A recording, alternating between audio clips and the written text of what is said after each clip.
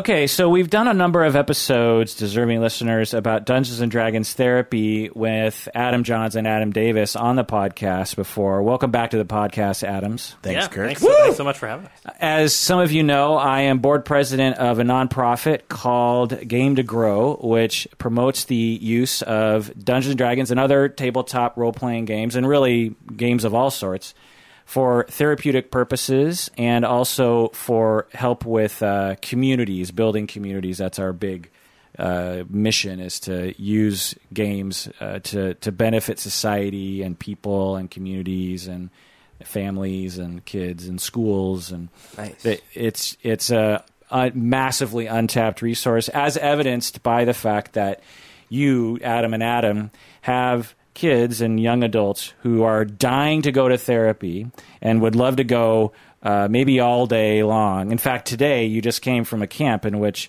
you essentially had kids in therapy and sort of therapeutic skills developing Dungeons & Dragons groups all day long. So you basically had 6 hours and they were dying to go to therapy. So the fact that that happens, which makes sense, is and the fact that it's almost never utilized, and how many kids are being dragged to therapy and they're just like, I don't want to go to skills developing, I don't want to go to skills training or social skills training groups, I don't want to do social skills training.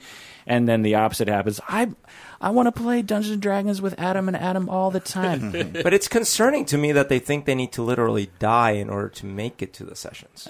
Did I say that? You said they're dying. They're dying. Yeah. Well, you know, horrible. It's sacrifices. Or are they dying in the game? Like, No, actually, not very much, actually. Not a lot of dying. There's not a lot of dying in the games. a lot of winning? There's a lot of winning.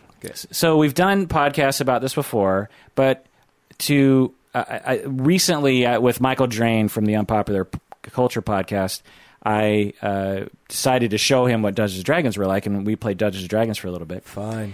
And he, during and afterwards, told me he had no idea that Dungeons & Dragons was the way that it was. He thought it was like a board game. He thought it was like something very mechanical. He didn't realize it was like completely open-ended in terms of like what you do and what you say and where you go and all that kind of stuff. He was probably not used to the controller, like different control scheme or something. Right. He's used to PS4. He's not used to Xbox controls.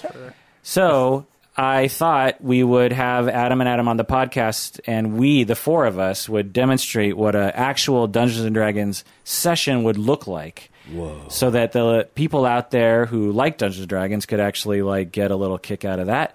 And people who don't know can actually learn exactly what it looks like. And I think for those that have played before or haven't, I think it'll become clear how Dungeons & Dragons, with experts at the helm, can use this activity very effectively for a lot of therapeutic uses. So what do you say, guys? Ready to roll some dice? Should we Lightning roll some bolt, dice? Should we lightning bolt. get some dice Let's in? roll some dice. We thought we'd actually take it a little step further, and we will show you a little behind the screen as we're going through, just a little of what the sort of therapeutic process is. Nice. What goes through your mind, the decisions exactly. you make. Maybe why I set it up this way, or things like that. But- I'll promise not to spoil anything for you. Yeah, By the way, this is like a reunion because I hadn't been with the Adams in Adam knows how long. Like, it's been a long time. It's been a really it was long something time. like 2011. It's the summer of 69. It was the summer of Got 69. my Yeah. first real six string. Yeah, that's right. That's the summer you got that. I remember now. So this is the Psychology in Seattle podcast. I'm your host, Dr. Kirk Honda. I'm a therapist and a professor. My name is Humberto Castañeda. I fit shoes for ogres. I'm Adam Davis, Executive Director and Therapeutic Game Master at Game to Grow. And I'm Adam Johns, also Executive Director and Therapeutic Game Master of Game to Grow. Nice. And there are 3 graduates from Antioch University in this room. Whoa. And One of these people isn't like the other. all right, so we have our... So you have given us characters sheets. I've given you some character sheets.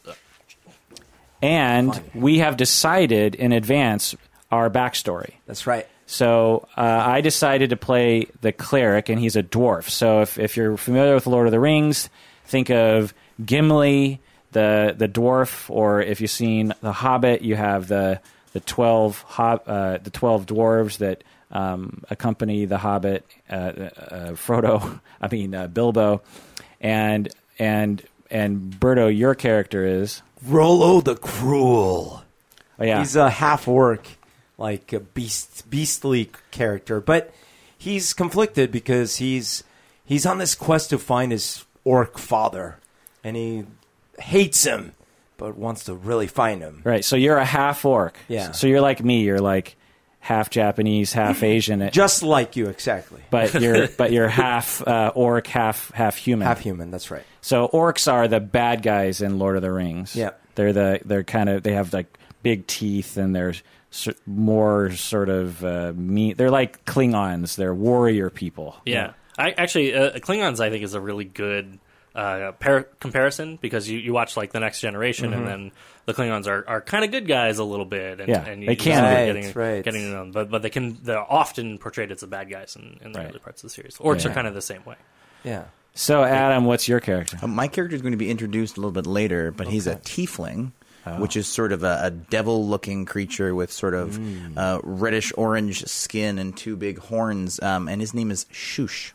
Are they half demon, or are they just of the demon plane? Complicated ancestry. Yeah. People aren't quite sure the origins of tieflings. Okay. It could have been magical dalliances. It could have been an opportunity for the gods to intervene in the material plane. Nobody's really sure. Adam's serious. An enigma. A lot of mystery. I'm a question wrapped inside enigma. So actually, the way you described it, Kirk, about it being sort of Lord of the Rings-esque, is a really good way to think about D&D. Okay. Dungeons & Dragons is really all about sort of this Lord of the Rings kind of world.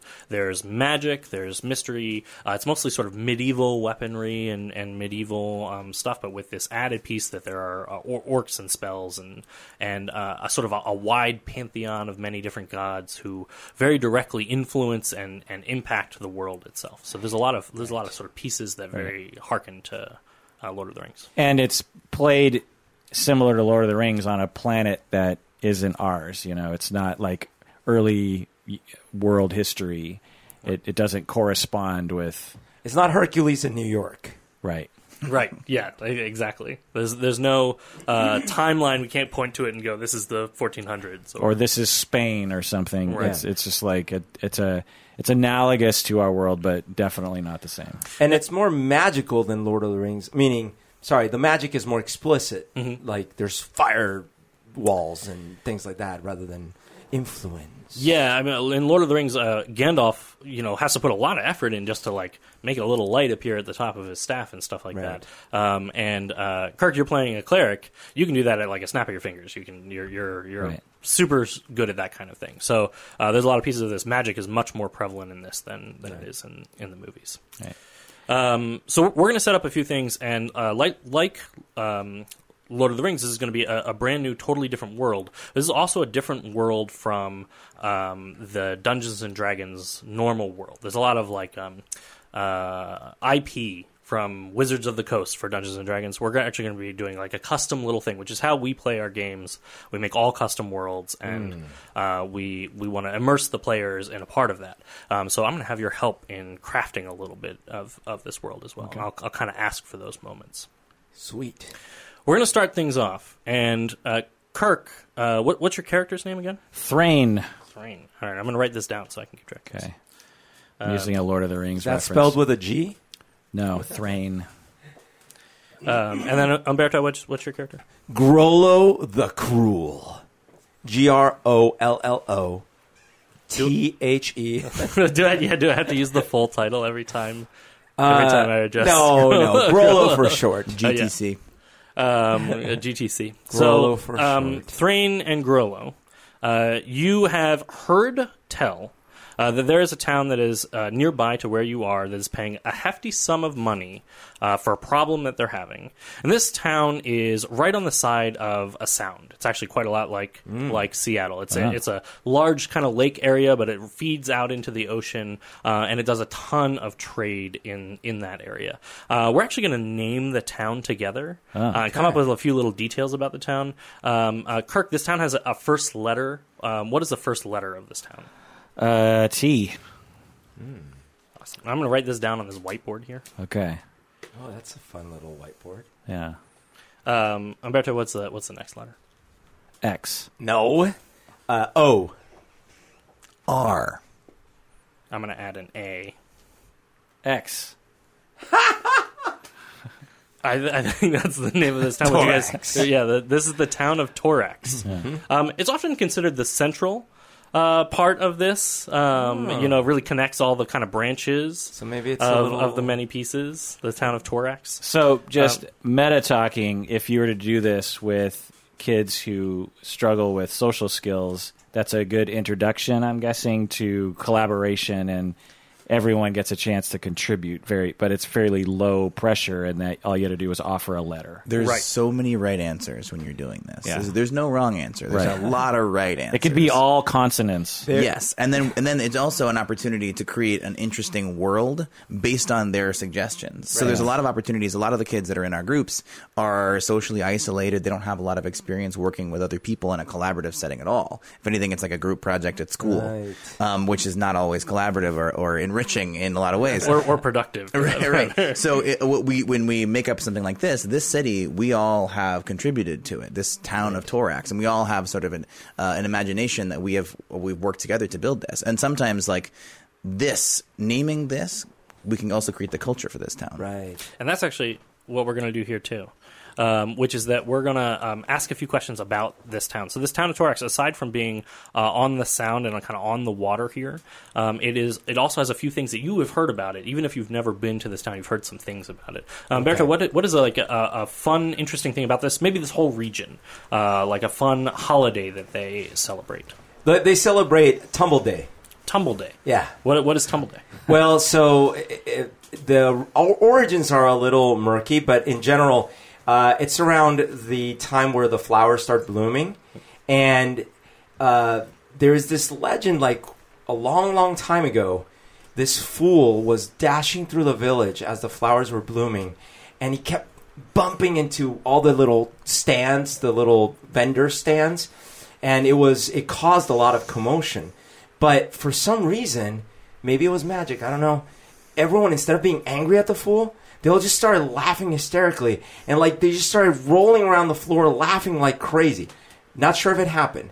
But in commemoration, around this time of year, when the flowers start blooming, everyone goes out in the streets and they laugh and they roll around, and it's called Tumble Day. This is such a positive town. I want to go visit Torax. This sounds like such a great holiday for me to go be a part of. All right, Tumble Day is actually the holiday that is going on right now. Whoa. It's a big deal, and people are so excited every year to come and celebrate Tumble Day. And you guys have heard Thrain and Grollo, you have both heard of Tumble Day, and maybe you've never gotten a chance to experience before. Yeah. So you're actually going to get a chance to jump in and try out a little bit of Tumble Day. And maybe you're looking forward to that. There's also another detail about this town. They are well known for trade, but they're also well known for selling something else. Kirk, what are they well known for selling? Selling salmon. Lots of salmon products. Whoa. Salmon fish and soup and trinkets. Oh, this sounds a little like Seattle. It's starting to. It's starting to sound a little that direction. They love their salmon products, and actually it's extra big on Tumble Day because mostly they get a lot of tourism, and so it's a really big day to pull in a lot of salmon products. They toss the salmon at the market. They toss the salmon. It's a tradition in this town that they toss the salmon, but they just throw it at people. Oh, yeah. So you're kind of ducking out of the way. It's part of the sort of joy of Tumble Day, is that you're getting salmon and flowers thrown at you constantly. I've heard told that the really skilled tumblers will catch the salmon in mid-air tumble and then land and roll. Yeah, which is pretty difficult to do. That does sound, they're very slippery. Yeah. Perfect. As you wander into Torax, you are really just struck by there's an enthusiasm about the town, but it's very subdued. It's nothing at all like you have heard about for Tumble Day, and even for the time of year, springtime. Right. There are many flowers blooming, and frankly, like the attitude of the town is very subdued, and there's not a lot of people around. There are some carts with flowers. There are some places that are sort of half-heartedly throwing fish at you as you come in, but And salmon's a big fish, so it's still Smack. you still kind of have to dodge out of the way of it. But it just doesn't have all the enthusiasm that you've heard of, and you're starting to wonder maybe we've heard sort of exaggerated tales of Tumble Day and of the town of Torax. So what I'm going to have you do now is I'm going to have you roll some dice. So both of you have some dice there with you, and you have some places to roll some of those dice. You can see I have a whole bunch of different dice. You don't need to roll all of them. You can if you want. Just Letting the audience demonstrating, hear the be a part of the dice experience. Dice are one of the most fun parts of Dungeons and Dragons. The die that we're going to use almost all the time is the 20-sided die. So if you can find the die that has the most facets to it, that's perfect. That's the 20-sided die. Pretty much anytime I say, go ahead and roll a blank, what I mean is a 20-sided die check of some kind. So what I want you to roll now is a perception check. So you're going to roll a 20-sided die, and on your character sheet on the sort of left-hand side, in a rectangular box, there's a whole list of words. One of those is perception. That's your perception skill, and it's got a little plus bonus next to it. Yeah. Okay, I got a 14. You roll a die, and then you add the plus bonus to whatever it is. What does that say? 12 Should roll here if you. and plus 3. So I think I got a 15. Yeah, I got a 15. Okay. 15. Those are both high enough, so I have sort of a number in my head that I'm having you guys try to beat, essentially. Okay. Those are both high enough for you to both notice as you walk into the town. You can see that the bank recently looks like it has gotten robbed. You can see there's a huge hole blown in the side of this bank, and it looks like it happened maybe a few days ago, maybe as much as like a week or 2 weeks ago. Recent enough for them to still be kind of repairing the hole, but not so recent that you're seeing like still money flying anywhere, or gold lying on the ground, or anything like that. And you sort of take note of it as you come into town, but that's not the reason you came here. The reason you came here is because you heard that the dockmaster was calling for help. You heard that the town is effectively being attacked by pirates. And they're paying quite a hefty sum in order for you to come in and help take care of this pirate problem. Okay. It sounds like the perfect opportunity to flex some of your muscles a little. Yeah. As you make your way to the docks, the dockmaster greets you. You eventually find he has a little office that you come into, and the dockmaster greets you there. He introduces himself. He introduces himself as Dockmaster Barrett. He says, "Hello and welcome. Welcome to the town of Torax. What can I do for you? You're looking for a ship?" We came because we heard that you needed help with some pirates, and we are expert pirate eradicators. Oh, Well, I mostly deal with pirates, but he helps sometimes. It's fine. I don't mind being second to that. I mean, look at him. He's gigantic. he is gigantic, I have got to say. I'm smart as a 2. I'm smart. He's smart. He's very smart, too. He yeah. seems very smart. I would not want to challenge him on how smart he is. That's right. I do have that problem. You know that it's going to pay you 20 gold. 20 gold a person, that is. 20 gold for all of us? For each of you. 20 gold. I'll pay you 20 gold once you return from destroying the pirates or taking So care I of them. get how much? 20 gold. Okay. Yes. Okay. Yeah. I can put them out on the table if that would be helpful for you to see them. No, Okay. I got it. Okay. I assume. Well, very good. I'll pay you 20 gold. So I'll pay you a little extra if you can bring me some pirate bandanas and demonstrate that you've really taken care of the problem. You don't believe that we're going to do this? Well, I believe that lots of people go out onto the water, son, and not everybody comes back. What Grollo says, Grollo does. Oh. It's true. Then you seem like a trustworthy bunch, or at the very least, I don't want to lose all my teeth. So, I'll happily pay you 25 then, just straight up, if you can take care of the pirate problem. I Excellent. will. Hey, Thrain. Yes. Thrain is... 25 is more than Okay, 20. yes. Well, wonderful. I'll need to take down your names and a short description of what you look like, just to have it in the books in the event that you don't return. Keep everything on the up and up. Thrain Stonearm, and I am a dwarf in chainmail and a shield, and I have a warhammer. Is that all you need? That should be good I have a enough. blonde I'll beard write with that down. braids. Just in case anybody came looking for you, I could identify you. Okay. My name is Grollo the Cruel, and I am tall and I am handsome, very, very handsome. I resemble my mother and not my father, never my father. I have a scar, which I think makes me more handsome, across the left side of my face, and my... It adds to some of your distinguished look, for sure. Thank you. My bronze armor is very bronzed. Is your mother the orc side, or is your... No. She is human. Oh, I see. Well, Well, don't bring up his dad. It's sort of a sore topic. oh, Never my father. Never. well, Have you not my place. I'm just a dockmaster after all. seen any orcs come this way? Oh no, not often in the Any city. that look like me? Occasionally, some that look like you. We get our fair share of trade and travelers coming through the town. We try not to make too much of a ruckus. Okay. But usually more on the half breed side, like yourself. I am looking for my father. Oh, I haven't seen him. What's his name? I don't want to talk about my father. Oh, okay. I'm sorry. It sounded like you wanted to talk about him. I want a to little find bit. my father, not talk about Oh, my I father. see. Okay.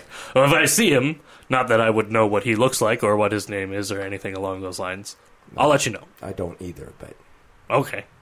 I will find him. So, Barrett gives you kind of a little quick rundown of what's been going on.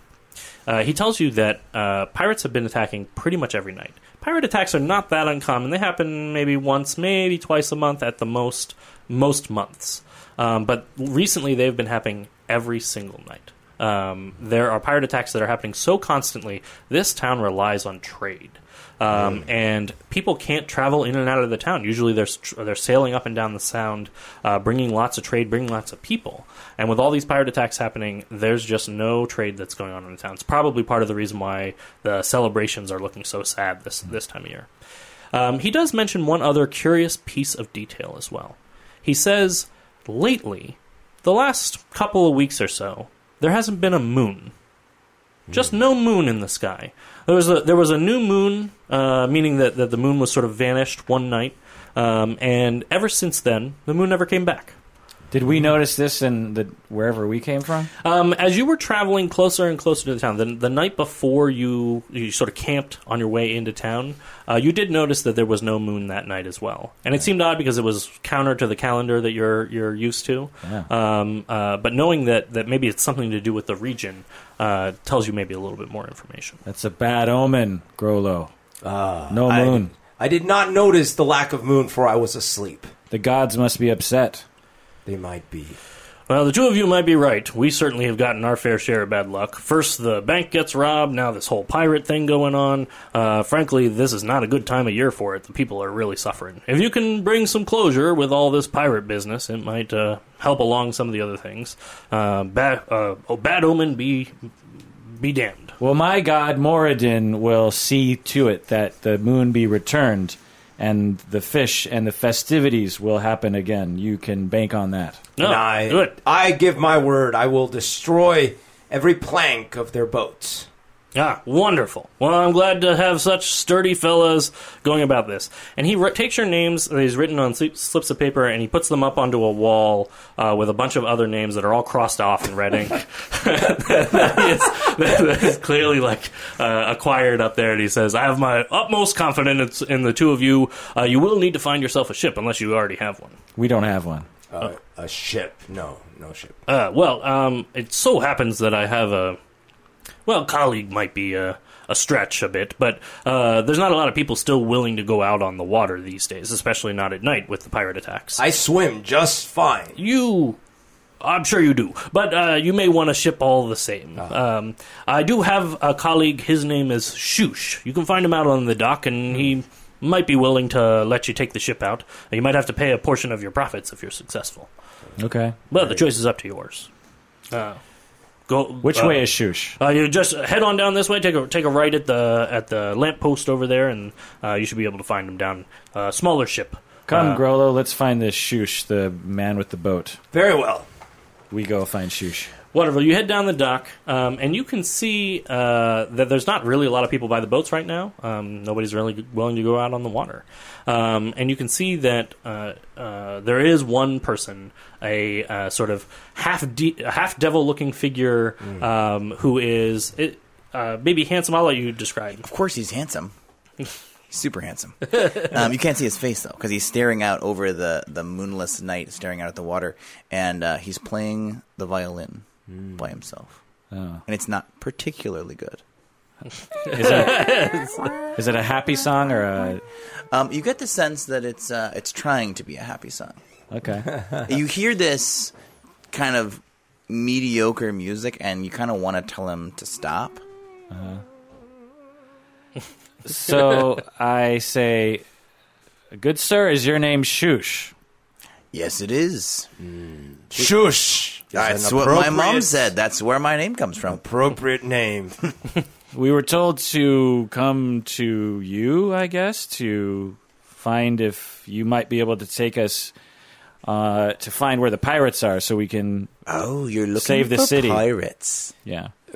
Thrain, please, what was this music you were playing? Ooh, I'm a bit of a player. See, I spend a lot of time out on the ocean by myself or with my friends, and I like to sing some songs and play some music. It cheers everyone up. But what is this called? I recall it from my youth, but it was played much better. But what is it called?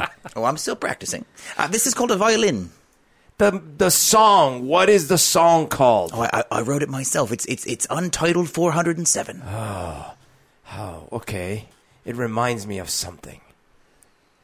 Traumatic, A perhaps. moonless night. A dead rat, maybe? I don't know. Something from when I was young. Yeah. Okay. Well, if you really want to go out on a ship, we'll have lots of time to talk. Oh, ship. And Right. Sing songs together. We need a ship, yes. Songs, I know many songs of Moradin. But do you know songs about Lessedin? What? What is just Lessedin? Summadin? I don't know. Some more or less. I don't know. More. We need more. a ship. We are on a quest. Oh, sorry. Thank we you. We need a ship. I have a ship. Good. Thrain, pay the man. Pay the... What's in it for me? I like a little bit of adventure, see? If we make it to the pirates and back in one piece, we will give you 1/3 of our pay. Right. We don't have the pay. We will have the pay. All right. What if I get to write a song about our adventures? That sounds... And I'll keep all the royalties. Absolutely. Well, I'll use your likeness in my song. Who are these royalties? Are they the pirate royalties? I don't understand. Yes. Okay. Okay. I think I will slay the royalties. All right. All the way to my bank account. Perfect. Let's go. a deal then. We shake on it, sir. I prefer war. Fine. As you shake, This is where being an actual actor comes into play because you have actual accents. the voice is actually Adam's been taking voice acting lessons, but a lot of them are not about accents. Sometimes it's just about changing your speech. Umberto, you're doing a pretty decent. This job is my normal voice. Yeah, I'm not. I'm just. This is just Kirk talking as Moradin. We could actually talk a long time about like the kind of character that you put in and how the voice changes and how that speaks about you and sort of the kind of person you are as well. I know, so in a lot of people in D&D, they will develop a practice of when you're speaking in character and when you're speaking out of character, and when you're in character, you should do some affectation to let everyone know you're in character talking. And I'm just so embarrassed about voices that I always just spoke in. I just would usually just raise my hand, or I would put on a hat or something. I was just like, I don't want to make a. I don't. That's hilarious. I can't make a voice. So that's really interesting because in our groups we don't have a rule that participants speak in voices, in character voices, but we always encourage them to embrace the play space, where they can get a chance to take a risk and see that everybody's playing. And that play is really where a lot of the magic happens. And if you can take a risk and be a little bit vulnerable, then there's a lot more that can happen there. Yeah. I could try to bastardize like a Scottish accent or something. There's also no such thing as Scotland, so if you do a bad Scottish accent, no one will know that it's a bad... Like, my accent has already changed 3 times. I don't know if anybody knows it. And that doesn't matter, because you can change your voice as it goes, too. We've had some players that start off by having, like, a really unpredictable kind of voice that you can't maintain for very long. And then, like, that, I can't do that voice for it. That's not going to work. So then they totally change it, and we just kind of retcon the whole thing and say, that's fine, that's what your character's voice is, because it's all in our imagination anyway. That's hilarious. Yeah. So the 3 of you take to the water. It turns out, Shush, are you a good sailor? I mean, I imagine you've been doing it a lot, so I assume you're a good sailor. But would you like to roll for it? I'll roll for it. So you can add you can just make this a dexterity saving throw. So you can add your dexterity. That is too small for me to read. Hold on. 16. 16. You're a pretty decent sailor. You've at least spent enough time on the water that you know what you're doing. The ship that you have is a kind of a smaller ship. It does have like a little, I guess, inside section that you can kind of crawl into, but it's not very big. It's a good ship size for 3 people. Nice. As the 3 of you get out onto the water, Shush, you pass along the information that you have heard, the kind of rumors about these pirates. You've heard these 2 rumors. You've heard, well, sort of a ridiculous rumor that is just one pirate ship, which seems just crazy because the pirates every single night have been taking ships without fail. For the last couple of weeks. They just always are a ship that goes missing or a ship that winds up coming into the dock, but there's only 1 or 2 people left. It has been just brutal, and no pirates really have that kind of schedule. But you sort of pass along that information for everybody to sort of ponder a little bit. You're also sailing out during the day, and apparently all these pirate attacks happen at night. So you have a few hours that you get to, I guess, kill while you're kind of waiting for the sun to go down and setting yourselves up to sort of set up this reverse ambush, I guess, for these pirates. So during that time, you have a little bit of opportunity to get to know one another and for you to get to know Shush. At the end of this, we'll say 6-hour chunk of time where you are hanging out on this very small ship together, you all find yourself becoming fast friends. And I'm curious, what is a thing that you shared or a thing that you did together that helped you become fast friends in this? The 3 of us? The 3 of you, yeah. Shared like verbally? Yeah, it could have been a story or a joke or a maybe you taught each other a skill, something along those lines that you spent some time doing during the 6 hours together. Well, what happened was I was sitting there doing some exercises that I do daily, but my exercises are like, and Shush started playing along like a little melody, and it wasn't great, but it was a melody, and that inspired Thrain to sing one of his God's songs, which I secretly they drive me nuts, but the 3 of us together just kind of like locked in and played, and it was a great moment. Yeah. I sang a song about the great woman dwarf army and how they defeated a dragon and how everyone in the town thought they were males because they had beards, but they were actually all women. All his songs are about the same kind of stuff, but okay. They're frequently about women dwarves with beards. Women, specifically that. Yeah. Specifically that thing. All right. Shush, do you share anything about yourself as you're going through this? I think Shush is Shush is going to definitely try to play more music. He sees that this is clearly something we have in common. So Shush's strategy is to find something we have in common. Clearly, we, myself and Grollo, like to make music. Mm-hmm. We just kind of formed a band. I mean, totally. I call it working out, but yes. I'm not yet sure what Thrain and Shush have in common. So I think he's going to ask a lot of questions. Okay. Do you like to? You'd like to play games? Sure. When I was a child, 75 years ago, we played a dice game deep in the mine. Yeah. Right. Do you want to play it? Now? You could teach me some hours to kill before the pirates. Kill? I am ready. Grollo shoots up into the air. Point the way. That's a figure of speech. It's like we're going to talk. We're not wasting it. We're killing it. We're doing it intentionally. Very well. Yeah. It's been a while. It begins with this 20-sided die here. Here you go. Wonderful. Everyone grab one if you can. And you roll it, and you bet to see who is the odd person out. It's like evens or odds, and whoever has the odd, even, or odd, just roll the dice. Do you have another die? Mine got here crushed. you go. Thank you. So roll it. And what number did you get? I got A 6. That's an or even number. I have a 4. That's an even number. What'd you I get? also got a 6. Okay, we got to do it again. That's what we 3. call a bunk. It's Okay. This roll game again. is bunk. Okay, you got an 11. That's a No, 2 1s. 2 1s. Yeah, that's an odd number. I got 18. That's an even number. I got a 10. So Grollo, you are now the leader, the T-boy. Yay! Very interesting. we call the loser the T-boy. Wait, the loser. Yeah, you're the loser. I am the loser. You're the T-boy. Why? That means you go get T first. I got more 1s than you. Yeah, it's true. Which means you're now the T-boy. I see T getting as a great honor. You know, I really do miss this game. This is like a really fun game. Well, I'm glad we've connected Thanks about for this. thanks for asking me to play. Sure, Yeah. sure. So, when the pirates come, do we have a plan? I'm not much of a fighter. I suppose we... He goes first. I go Punch. second. What can you do? I play the violin. Okay.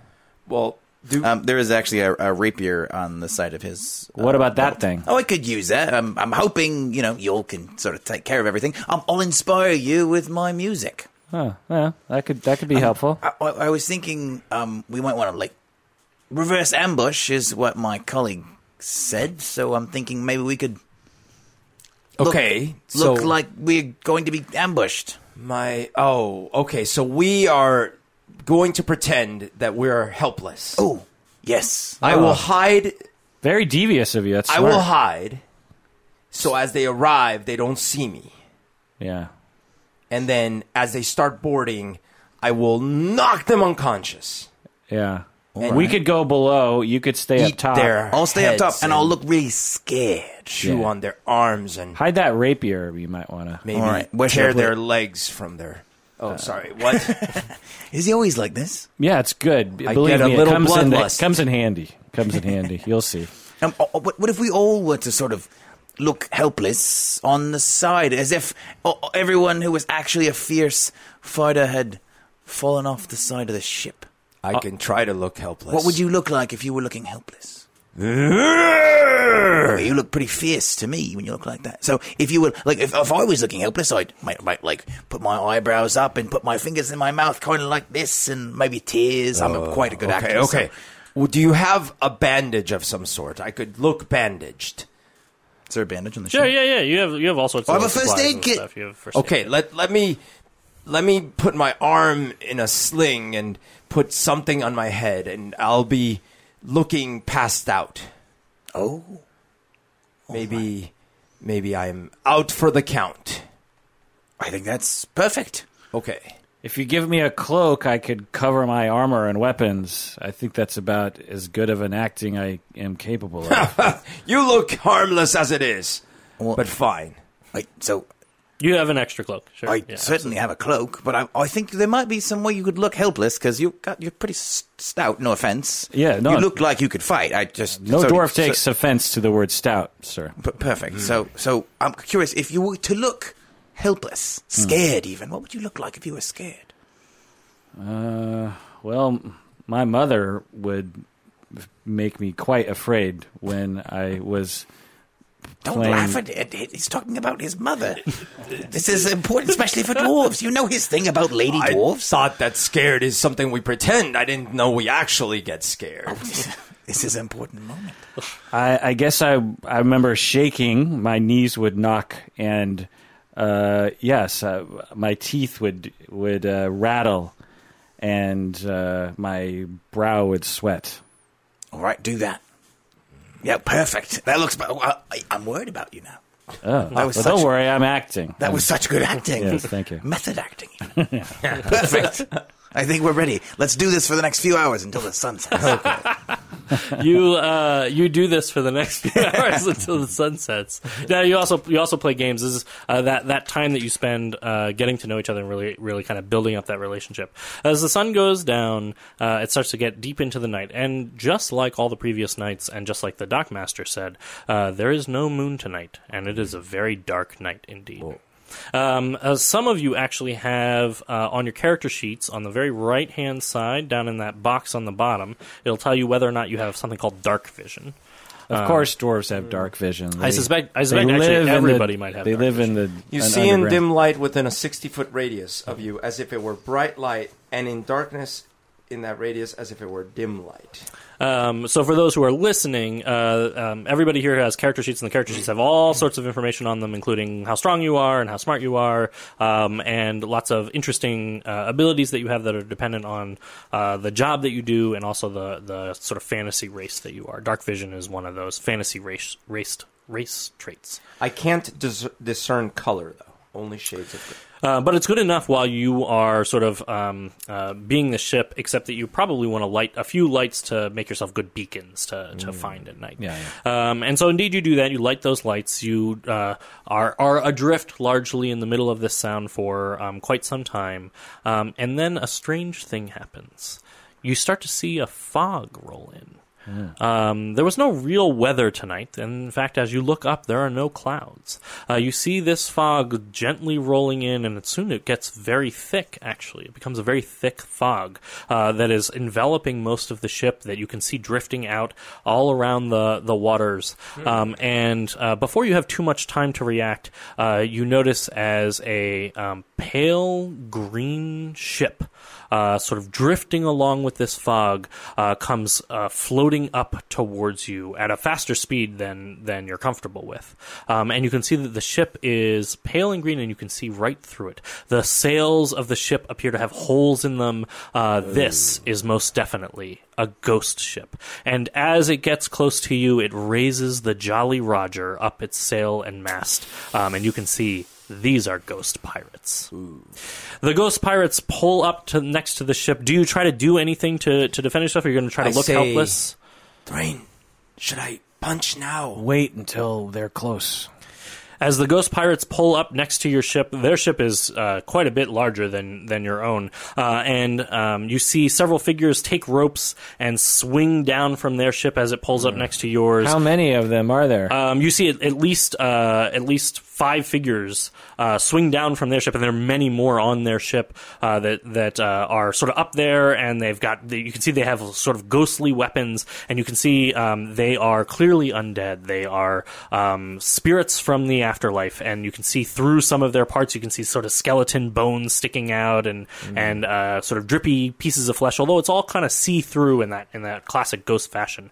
And the ones who land on the ship next to you, they swing down in sort of a threatening manner. And then the one who kind of looks, if anything, like the captain, he's got a great big hat, and he pulls out his sword, and he just says to you, "Yeah, go ahead, and I guess unload your money and whatever money and surrender." Everybody, roll me insight checks. I got a 12. 12. What do I have? The insight skill. So this is down in that same place we found perception. If I don't have a little dot. The dot just adds you a little extra bonus. Oh, I see. So if you don't, it's already factored into the number. So if you don't have a dot, it's just the number. That's Ignore the dot. Ignore the dot. Yeah. Okay, it's got +1, and I got a 6. So you got 7. Okay. And what was yours? 12. Oh, okay. I got a 9. Awesome. The Grollo and Shush, the two of you aren't really. You're mostly just staring at the fact that these ghost pirates kind of attacking you or standing there. Thrain, you're picking up. There's something going on with these ghost pirates. Like, if anything, he looks kind of bored, or maybe like dejected or sad, almost. He's really not putting. I mean, it's weird to say because he's a ghost pirate. He's not putting a lot of effort into this. And the other pirates are all kind of doing the same thing. They're sort of drawing their swords, but it's really half-hearted. And the Captain Ghost Pirate is sort of, he's like gesturing with his sword, and he's kind of like looking around, and he's really not paying a whole lot of attention to any of this. And he's like, go ahead and I don't know, take, if you have any money, just dump it onto the deck. There, put your money and dump it onto the deck, and we'll go ahead and take you over, and I guess we'll grind your bones into bread. That's what we mostly do these days. Look, I'm so sorry about this. Usually it's a lot more flashy and it's a lot better, and I feel a little bad. You're really not getting the full experience. It's normally it's threatening, right, boys? And the other pirates kind of turn and they go, yeah. And one of them's like, yeah, usually it's a lot more threatening. Sorry, I guess. I grab my Moradin symbol and I fling off the cloak and I say, you will get the full experience of Moradin's glory. And I try to turn all of the... Awesome. And I say, as he's doing this, I say, Thrain, not yet. I think not yet to punch. You're going to turn. Yeah. So Turn Undead is a special cleric move that you can do. Would you read what Turn Undead does Yeah, it's if undead, and these are undead since they're ghosts, are within 30 feet, then they have to roll a DC 13 save, or they have to run away from me. Essentially run away from the glory of Moradin. It's similar to, in our world, when a Christian priest would hold a crucifix up and a zombie would have to run away, or a vampire would have to run away. Absolutely. So all of the undead that are around, especially the sort of 4 other ones other than the captain, they take off. They take off running. They have like sort of horrific, fearful looks on their face as you unveil your cloak and you hold up your holy symbol and you call upon the power of Moradin, and they take off running in different directions. Because they're ghosts, they just sort of run through the air off the ship. And they're just floating through the air, sort of in different directions around the ship. And you see the captain, and he just sort of face palms. He just puts his head into his hands, and he's like, "No, don't, guys! It's gonna take forever to get them back here. Do you have to do it that this is really gonna drag this whole thing out. You're really pulling out all the stops. That's a nice holy symbol you got there, though. You will turn and go back I know. I'll turn and go back to the undeath and all that. And listen, I wish I could. Honestly, this has really been a drag on me for so much. You know, they don't tell you when you become undead and curse a land that someday somebody's gonna like make you come do this every night. Our holes bursting with Who is gold. making you do this? Oh, well, I mean, you know, we Punch now? No, wait. Your friend's enthusiasm, he doesn't seem very unconscious to me. He's sort of shaking over there. He's eyeing me really. It's not very unconscious at all. And you there, do you have a rapier? Wow, you had a whole ambush set up, didn't you? Who is making you do this? Well, frankly, I am impressed. I'm impressed. Boys, they're still running off into the night. He goes, Grollo stands up. You can't get good undead help these days. I can't wait any longer. Sorry. Listen. And I try to punch. Your fist. It's a good punch. I won't make you roll for it. Your punch passes right through his head, and in fact, you deliver like a series of blows. You're like several punches in, and then you try to grab him, and you just sort of pass right through him. Every punch and blow sort of passes right through. And the captain the whole time is like, "Whoa, big fella! Oh man! Listen, I think we got off onto the wrong foot. Why don't we start it all over again? We'll bring the fog in." We'll do all the fancy stuff. We'll really put some effort into this, and I promise you, by the end of this, we'll have grinded your bones into great bread. It will be an awesome experience. I'm sure we can find some place left over on the ship for some bone bread. We're packed to the gills at the moment, but we want to give you the authentic experience. You know, Punch! you continue to attack the ghost pirate. He says, "Listen, it's just because of this whole stupid no moon thing. Some time ago, somebody said, "No, we're just going to get rid of the moon and the blessing that a loon has on this beautiful place, and no longer will she protect the sound and all of that. And we've been cursed here for a couple of 100 years. We do this once a month. It's great fun. We kill a few people. We get some gold. It really works really well. You do it every night, and it really drags on might you." be able to help you with that. And I put my symbol back down. He goes, "Really? You think you can help with that?" Yes. "Well, I think I can point you in the right direction." "You're sure? Because we could go back and do the whole thing. I don't mind. We'll put some real effort and grind your bones up and do all the good stuff. You're sure you're okay helping out?" Drain punch now? No, I think we can help with this. We can, if you want to bring back the moon so that you can go back to a less involved schedule, then maybe everyone can win. I show you the moon! I pull down my drawers. And he shields his eyes, and he goes, "Dear God, yes, fine. We will take you up on that offer. Just tell your friend to back off a little bit." As you notice, one cheek looks like an orc cheek, and the other cheek looks like a human cheek. He holds up his hand over his eyes, but his hand is see through, so he's not really. He can't really block very much of it. He says, "I'll tell you what. It sounds like a good deal. Boy, we would love to go back to just doing this once a month. We'll even pay you a portion of the gold." Okay. How does that sound? We have so much, we don't even know what to do with it. Okay. Okay. We'll back off. I'll tell the boys that you don't have any bones. They'll be into that. And you go ahead and take care of this. What happened to my bones? I don't know. You're one of those strange no bones ones. Oh. The boys don't have much of an education. They'll be fine. With that. That is he. Oh, well, perfect. I think what happened, there used to be a shrine to a loon. And she protected all of this land. She brought the moon every night, and through that moon she would protect the land. And we couldn't show up here because she protected it. So we could only show up when the moon wasn't there. If you can go back there, figure out what happened to the shrine. Maybe you can bring back the moon. We can go back to doing this once a month.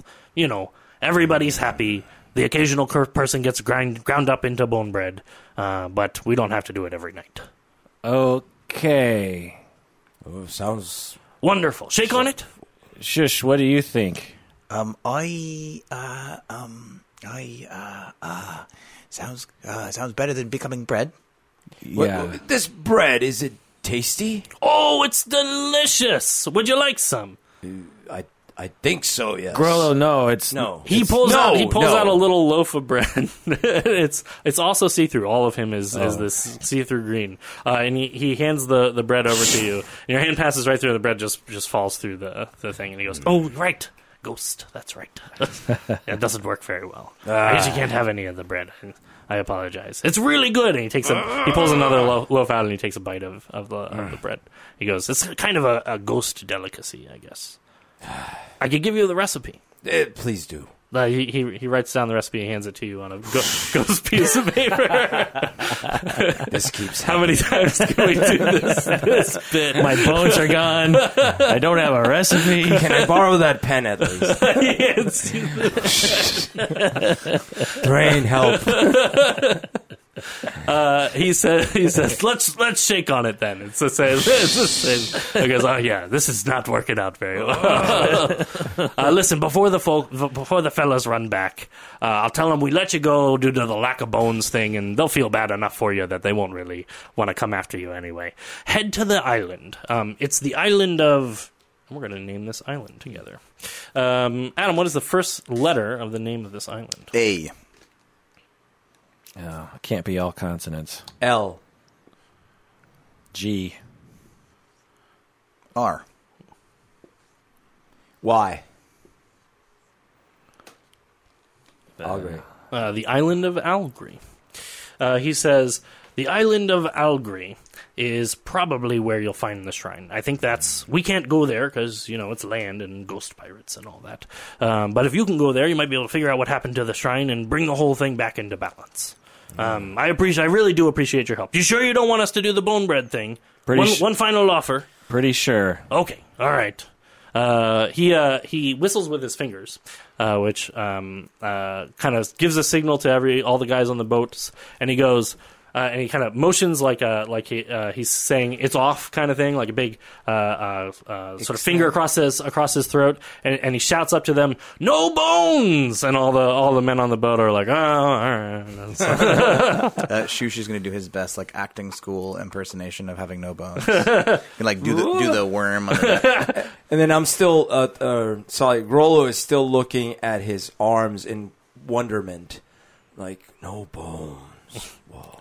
Perfect. And he kind of swings back onto his ship. Eventually, the other ghosts also come back from their fear. It lasts quite a long time. It was an effective spell. And they sort of come back onto the ship as well. And the captain kind of salutes you off as the ghost ship sails on, and the fog along with it. And they sail off into a different direction. Everybody, roll me a history check. 19 plus something. History. 16. 18. Need my reading glasses. Yeah, the text is a little small. Yeah. 10. 18. Oh, awesome. 18. Wow. 16, yeah.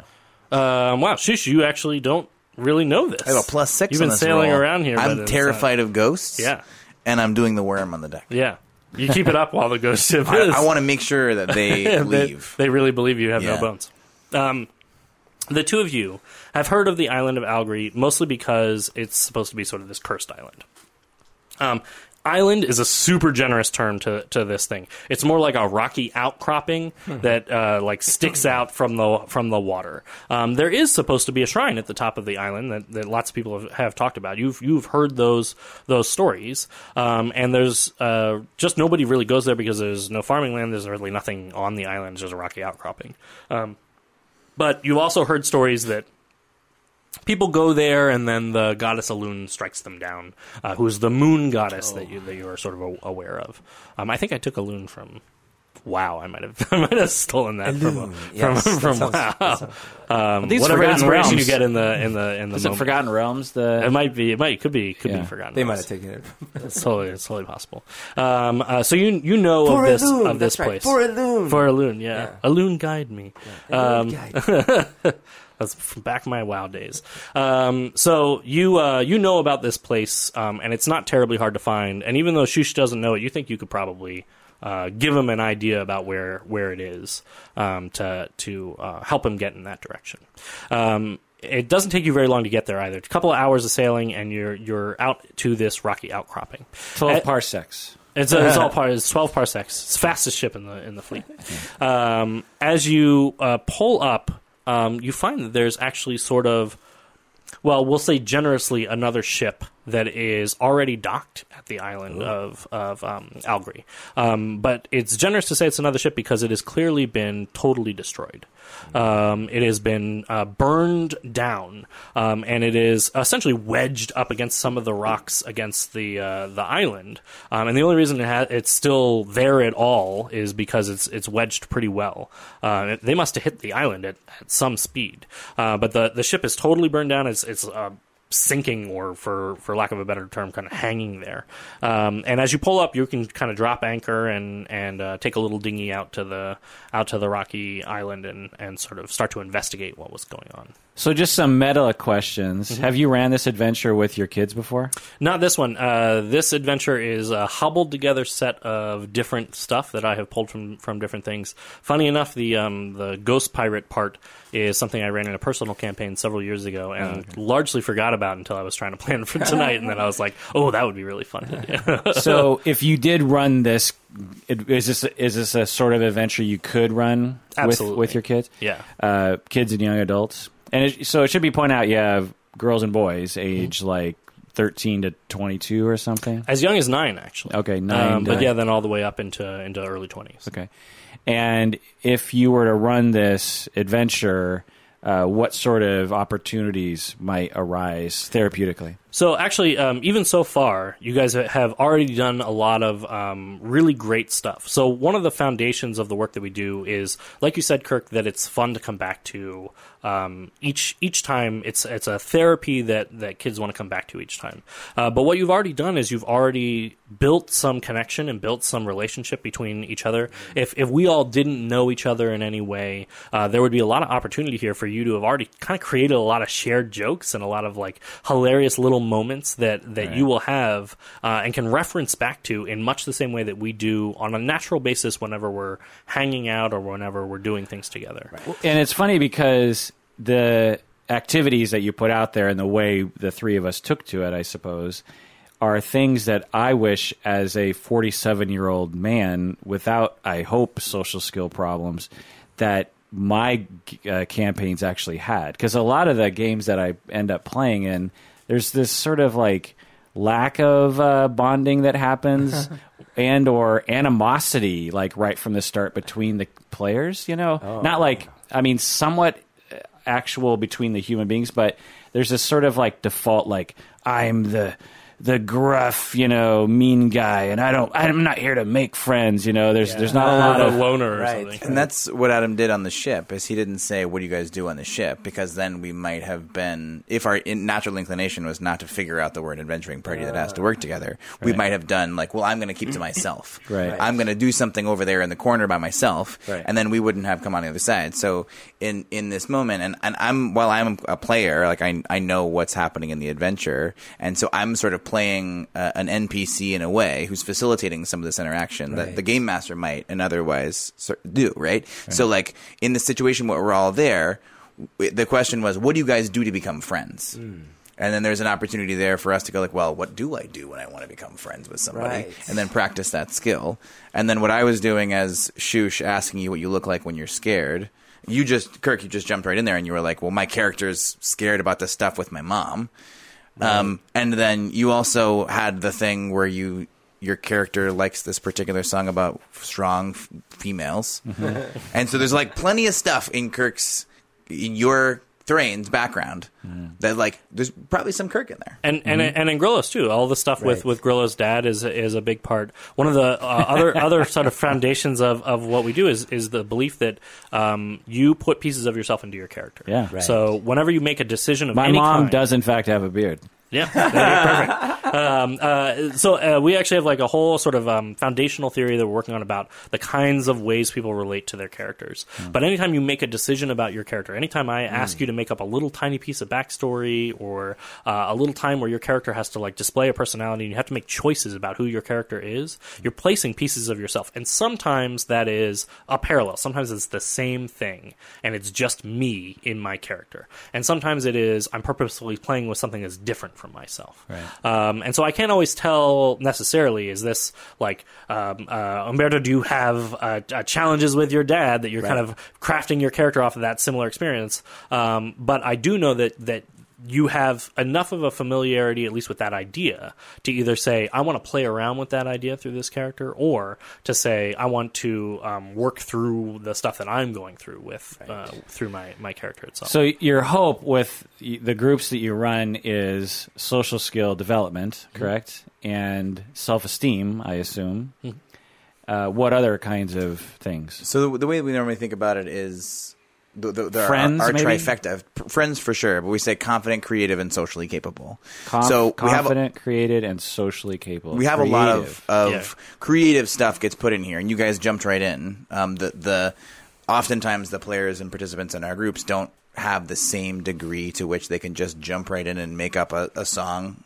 Thrain made up this song about this story, right? And that's something that you, Kirk, felt very confident just creating in the moment. Not confident, but... Well, you came out of my mouth. But capable. You were able to do it in that. But you made it look like you were confident. And, that's what they say about confidence is if you can fake it, then you look confident, which is might as well be confident. So you probably, as facilitators, really coach and coax and, even if it's a tiny little creative moment, I'm guessing you reward that. You don't press it. If they're like, I sing a song, and you're like, what kind of song? And they're a happy song. Okay, great. You sing a happy, and then you let it go. Right. You don't press it because you're not going to make them too on the spot. And if that player, if we had said, what do you do? And they really struggled even coming up with, I play a song, then playing a song might be enough. Right. We might say, oh, yes, you play an amazing song. Right. And this is also where we can rely a lot on the dice. I had you guys role play in the sense that you just talked as your character, but I didn't have you like make charisma checks, or I didn't have you like make bluff and things like that. The only things that I had you roll for so far is to get more information. Yeah. So in other games of Dungeons and Dragons, if you just go into a game store, they might have you roll a lot more checks when you like want to be threatening to somebody or something. They might just say like, "Cool, roll a check to see how threatening you are." Yeah. Or when I tried to punch or something. Exactly. In this case, I knew purposefully that the ghosts were designed to be not something you could interact with. So I wasn't going to go through all the hullabaloo of having you roll and then like discover that. I wanted to make it narratively more interesting, to just move you through the narrative pieces. But I also didn't want to make like your character have to roll to determine whether or not they can figure out what bone bread is. It's just a thing that you want to do in character. I'm not going to dictate that for you, and I'm not going to force you to have to rely on the dice for that. And that's a lot of what we do in the group as well. It's deciding when to roll and when not to. That's the style of gaming I like anyway, personally. Like when everything comes down to a roll, it's like, can't we just like intuit what the character would or would not know in the situation? I've been in games where I got so bored because there was a subset that they were so obsessed with all the physical minutia of like, well, how strong is that rope? No, if it's that long, there's no way it would hold that kind of tension. Oh, was it wet? Oh no! Then I was like, oh my god! Like how much? But they're really, they were really trying to be like the fun for them was the simulation. Try to get it as close physics. to reality. It's like the physics simulation, and that's fine. And then for me, it's more like, dude, it's a rope. I like more the story part. And Adam and I like talking in characters and being goofy with one another, and that sort of play space that Adam likes to talk about, and that is really big in drama therapy, and is a really important piece of kind of creating both confidence and ease and safety and comfort, is really about like talking in character and feeling safe enough to interject things like how you want to introduce Morden or casting spells and what your spells look like, rather than getting into kind of the minutia of what the rules actually tell you. Right. And one of the things that a big theoretical framework for what we're coming to the table with, the literal gaming table with, is that our participants often have lagging social skills. It's not that they have social skills problems or social skills deficits. We try to take a strengths-based approach. And so the kids are oftentimes have lagging social skills. They're oftentimes under-socialized. And so if we think about this developmentally, what we really want to do is provide them an opportunity to play in the way that a lot of kids might naturally at a very young age have unstructured narrative social play on the playground. Right. And historically, kids would have a lot of unstructured narrative social play, and you learn a lot of delay of gratification. You learn a lot of really important skills through narrative unstructured social play. Yeah, man, like that totally reminds me of the favoritist game me and my friends played when we were probably 6-ish. We called it War, and it was based on World War II, I guess. And ironically, I was attacking the Japanese, And, I wonder if there's something. Yeah, because I saw it on TV or something. And we would act out these scenes where we would have to, cover me, and then someone would run over, throw their grenade, and then like someone would get shot, and I think, because I'm kind of a bossy person, and I was as a kid too, I'd say like, okay, you just got shot, and someone has to like medic you out, okay, and like we would play this for like hours and hours and hours, and it was basically role playing the entire time. And it's a very important skill to be able to be a leader in that moment and say, somebody got shot, medic, we need a medic, and for somebody else to play and go, well, I guess I'm the medic. Yeah. I'm gonna align with you. We're gonna merge in this narrative space. Yeah. And I'm gonna become the medic, and we're gonna endow this person with an injury, and now we're all creating this thing together. Yeah. But there's a lot of give and take. There's a lot of navigating an unstructured social space where if you say medic, you point at somebody and say, medic, help him out, and he goes, I'm not a medic. I'm a captain. No but. Right. But the beauty of that game that we played was that it was so bonding, and it's similar to how we're playing right now. It's just so fun and creative, and like we're on the same side. Like there's no enemy. We don't, like you're not the enemy, Adam. Right. You're facilitating the game. You know what I mean? And ultimately, we really create that space. There are some dungeon masters or game masters that will sort of be the adversary, right. And that's not the game we like to play, and that's not the game we want to play. So usually it's I'm helping you to create a fun story. You guys are right. contributing to that story as well, and you're a big part of that story. I couldn't have created all these hilarious little moments on my own. You needed to be there for that. Yeah, so yeah. even though I'm the game master, I'm as much a collaboratively telling the story along with you as anyone else at the table is. I mean, I already feel like Grollo and Thrain have like a shtick together. You know what I mean? Like we already have like a thing. It's the Lenny and yeah. So, well, one thing this reminds me of when I was a kid. Did you guys ever play the Black Cauldron game on the PC? It was like King's Quest, but it was Disney's Black Cauldron. Oh, sure. It was fun, but I didn't own it. My brother owned it in the States, and he was vacationing in Bogota. And he was telling me all about it. I'm like, oh my gosh, I want to play it. So I played it. I was the character, and he was my dungeon master. But he had memorized basically the whole game because he had just played it all the way through. And so he would tell me, okay, so I'd be like, okay, I'll walk north. And then like, well, you're at the edge of a river. And he basically walked me through the whole video game as if it were like a role-playing thing. And it was awesome. I've never actually physically played Black Cauldron, but I played through it in that way. You had That's amazing. all the good pieces of the Yes, experience of playing yes. through it. Yeah, absolutely. I love that that style of I guess interactivity with that kind of thing. So if we can jump back in, kind of bring resolution to our awesome story that we're telling together. Yeah. And as I just said that.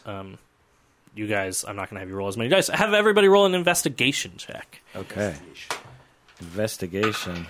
Are we investigating the ship? You're investigating kind of the wreckage a little bit. As you 13. You figure something must have happened on this island. 19. Perfect. And what was your... As I am a bit of a sailor and I'm investigating the ship, can I get some sort of bonus for being expert at being a ship expert? I love it. Yes, give me a roll with advantage, which means you roll twice and take the higher of the two rolls. All right. That was 16. All right. So you're more investigating the ship. Actually, the two of you are kind of investigating the area around the ship. I got a 13. You got a 13, and you also got a 19. 19. Oh, wow. You find a few different things. Shush, you find this ship looks like it was steered and purposefully rammed into this place. More specifically, it was rammed with a very high speed into the rocky outcropping here. So either somebody lost control of the ship, or they purposefully rammed it into the outcropping. You also find some evidence. You find some like glass bottles and things like that, shards of glass, I guess, on the ship that seem to indicate that you think somebody burned this ship on purpose.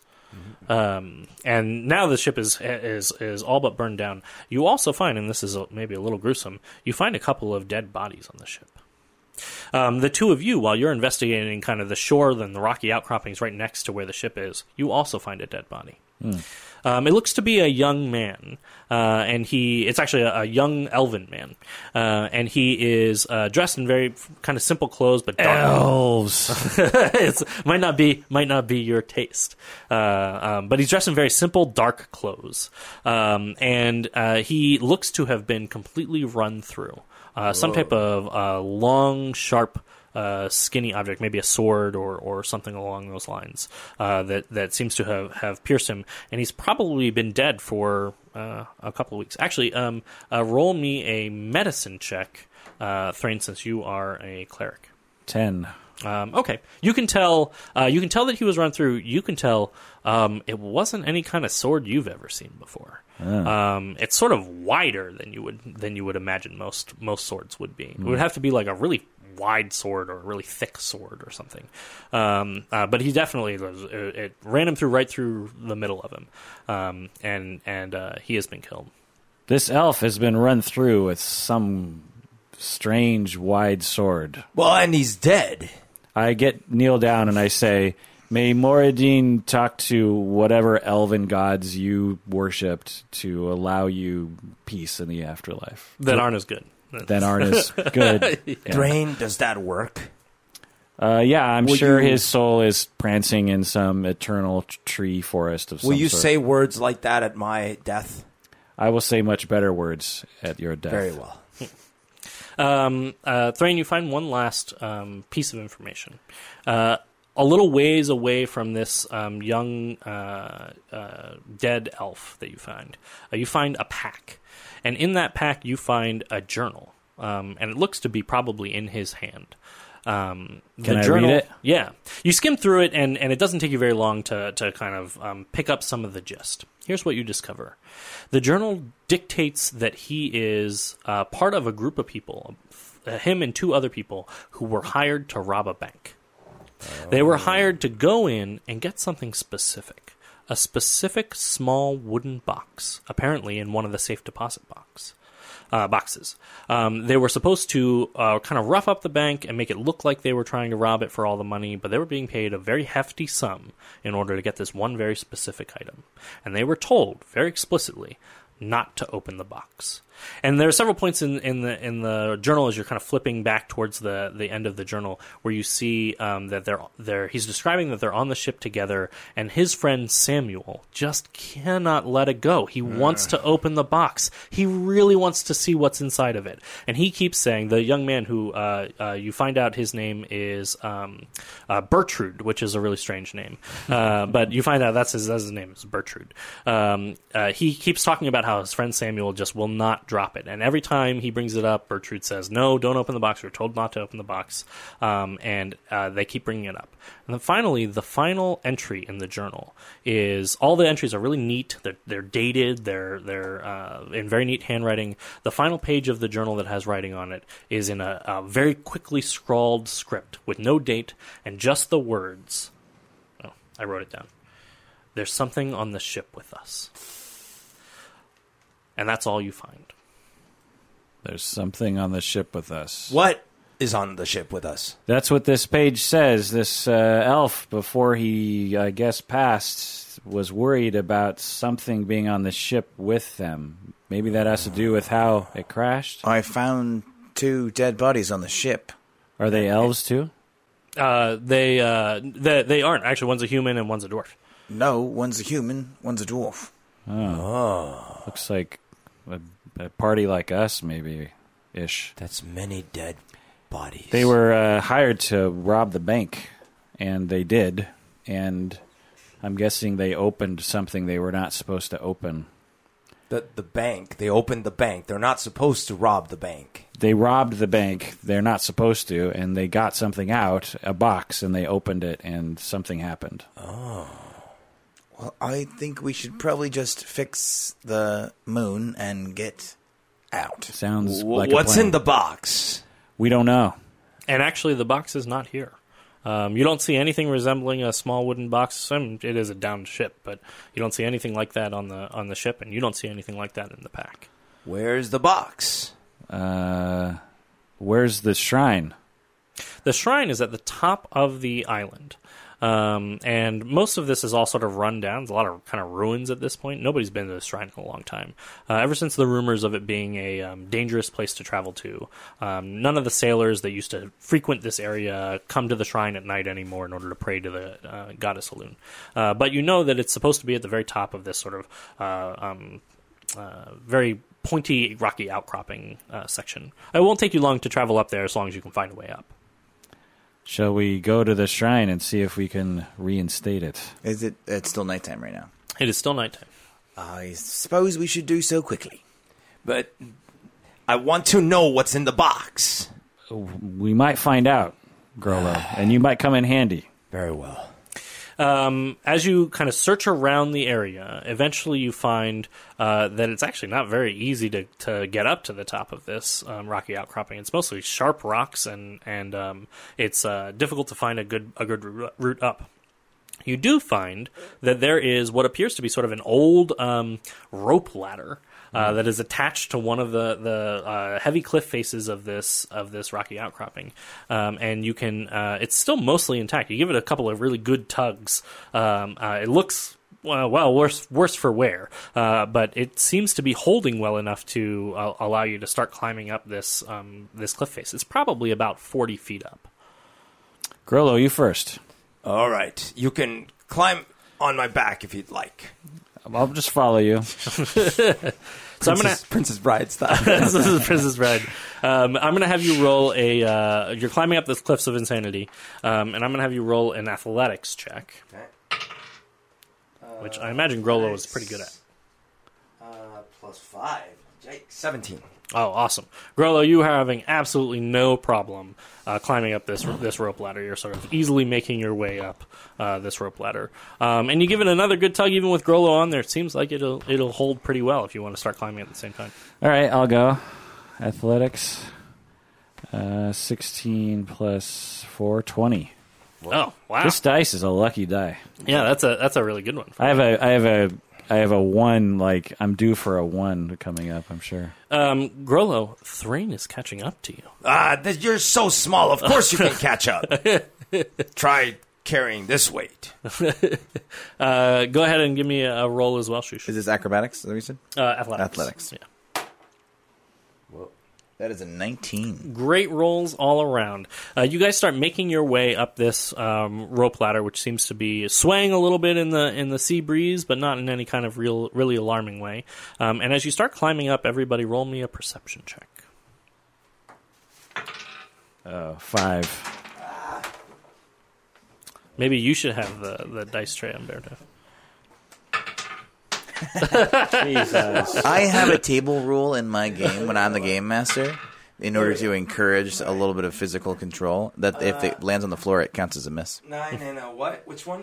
7. I got a 7. Perception? Perception, yeah. Oh, 3, 7, 12. 7. Okay. Grollo, you're the only one who notices this, maybe because you're in the lead. As you're climbing up, you notice what appears to be sort of little glowing specks of rock that are sticking out from the sides of this thing. They're not glowing with enough intensity that you would have seen them from very far away, but now that you're a little closer, you can see some of these glowing specks of rocks. And in fact, there's one that's pretty close by to you as you are climbing up the ladder, and you take a moment and you give it kind of a really close inspection. And all of a sudden it starts glowing a little brighter, and you notice as all these 2 little claws come out from the speck of rock, and these little spiny feet come out, and it picks itself up and starts crawling along the wall towards you. And it's not the only one. You start to notice these things everywhere, and it looks like Thrain and Shush have not noticed them yet. Guys, there are little crabby, glowy things coming at me. Do we see them? Now you can see them. Okay. They are hard to see. They're glowing, but it's a faint glow, faint enough glow that you might not have noticed them otherwise. Can I hold on to the thing and warhammer them? So this is where we're not going to do like an initiative, which is usually where we do like a full combat. We would roll initiative in order to determine the order in which you guys all act. In this case, we're just going to do this. You can still make attacks, but we're not going to really do initiative. We'll have you go first since you offered to warhammer them. Give me an attack roll with your warhammer. 17. So you definitely can hit some of these little crabs with your warhammer. You can take out a couple, actually. They're not that big. They're maybe about the size of... Are they like crystal? Like a dinner plate. They just look like rocks. It's a sort of bioluminescence that's coming from their shell that you can see is glowing. They must be eating something on this rocky outcropping that's giving them this bioluminescence. Actually, everybody roll me a nature check while we're at it. Nature. And nature is sort of Jesus. your knowledge of natural things. Working. You have to roll like closer to the ground. I got a 3. Can you hand me my... This one has an edge on it, so you can roll here. Yeah. Just go like that. All right. Okay. 10. 10. Okay, 10. 3. 5. Oh, wow. You've heard of these kinds of crabs before. You don't know much about them, Grollo, but you know that they are called moon crabs. Moon crabs. These be moon crabs. So do I roll for damage, or do I just kill Yeah, I'm gonna have you roll for damage. This is gonna be how many moon crabs you can take out. 4 damage? You take out 4 moon crabs as they're starting to swarm around you while you're climbing the ladder. Okay. Everybody else roll an attack as well. What kind of attack are you doing, Grillo? Smash! Just with your fists? Yeah. Awesome. 12, and what is it? Plus your plus you, Strength, or- it's probably like a you can add your 7. strength. I'm going to have you roll an extra dice. So this is where you roll something other than the 20-sided die. Okay. I'll have you roll a d6 for your smashing attack, which is the 6-sided die. That's a D&D terminology for Normal. What kind of dice you want to roll. Yeah, 6-sided dice is your normal. Add your strength bonus. But you get to add your strength bonus. Okay. So 5, 6, and this. No, 18. just Or Just the roll. okay, yeah. 6. So 6 total. That's still pretty good. Pretty good smash. You smash a few of these crabs as they're starting to swarm around you. You just swing kind of your fists. Are you smashing them against the wall? Or you're kind of knocking them off the wall. Smashing against the wall. You're just squatting. You're whack-a-moling these. Yes. These Grollo, crabs. one hand only. Hold on to the thing. Shush reaches down towards where his rapier is, but he actually reaches back even farther and pulls out his violin. And then loops his arm around this rope ladder and then starts playing the violin, which might surprise you. But he's actually casting... What are you doing? He's casting Thunderwave. Oh, awesome! Will you describe to me what happens with Thunderwave? So you guys are hearing this, like, sort of... It's a strange time for Shush to be playing the violin when there are these crabs. This is no time. And then there's a certain high-pitched sound that happens that he kind of lingers on. And it's like a... And then a shockwave explosion bursts out, hopefully knocking lots of crabs off of the cliffside into the water. Awesome! It's a pretty successful attack. Go ahead and roll me 2d8 damage. That's going to be also how many crabs you knock off. 9. 9. You blast 9 crabs off from the side of the cliff face, and some of them go splattering off into the water. Some of them are just sort of obliterated by your shockwave of sound. Everybody, roll me one last athletics check to just climb the rest of the way up the top of this. 14. 23. 7. Oh no. Shush, are you the last one on the ladder? Mm-hmm. The two of you, Grollo and Thrain, both of you managed to continue your climb up, and you're sort of thrashing about as these crabs are trying to get at you. But you managed to get all the way to the very top of this ladder and pull yourself to the top. But you notice that while you were finishing your climb, Shush is now hanging from the ladder, while the crabs have sort of nipped and scratched at your hands enough that you let go of the ladder, and you're now hanging from your knees on the bottom of the ladder upside down, and the crabs are starting to swarm around you. What do you guys do? Oh my god. Why you play your violin while you climb? It's Here. my thing! I get you. So I start climbing back down. I get a rope out and I tie it around his waist as he's heading down and hold on. I imagine this is like a coordinated effort, maybe something the two of you have done before, Yeah. where Grollo just starts climbing and you're like, well, all right. And Might as well tie you lasso it around yeah. his waist Yeah, really yeah. quick. Awesome. So you now have the Should have rope done it around the other way, I his guess. waist. Grollo, it doesn't take you too long. He's not too far from the top, so it doesn't take you too long to get down there. What do you want to do to help him? I grab him with one hand. Are you just gonna lift him up? Yes, I have no patience left. We have to get to the top. Grollo, do you want to just throw him to the top? Yes, I'm annoyed he was playing music. So I want to go... Grollo, give me a strength saving throw. So the saving throws are just above the skills there, That's a good and you roll the d20 just like most of the other checks. And you're gonna add your strength. Oh, no. This is not good.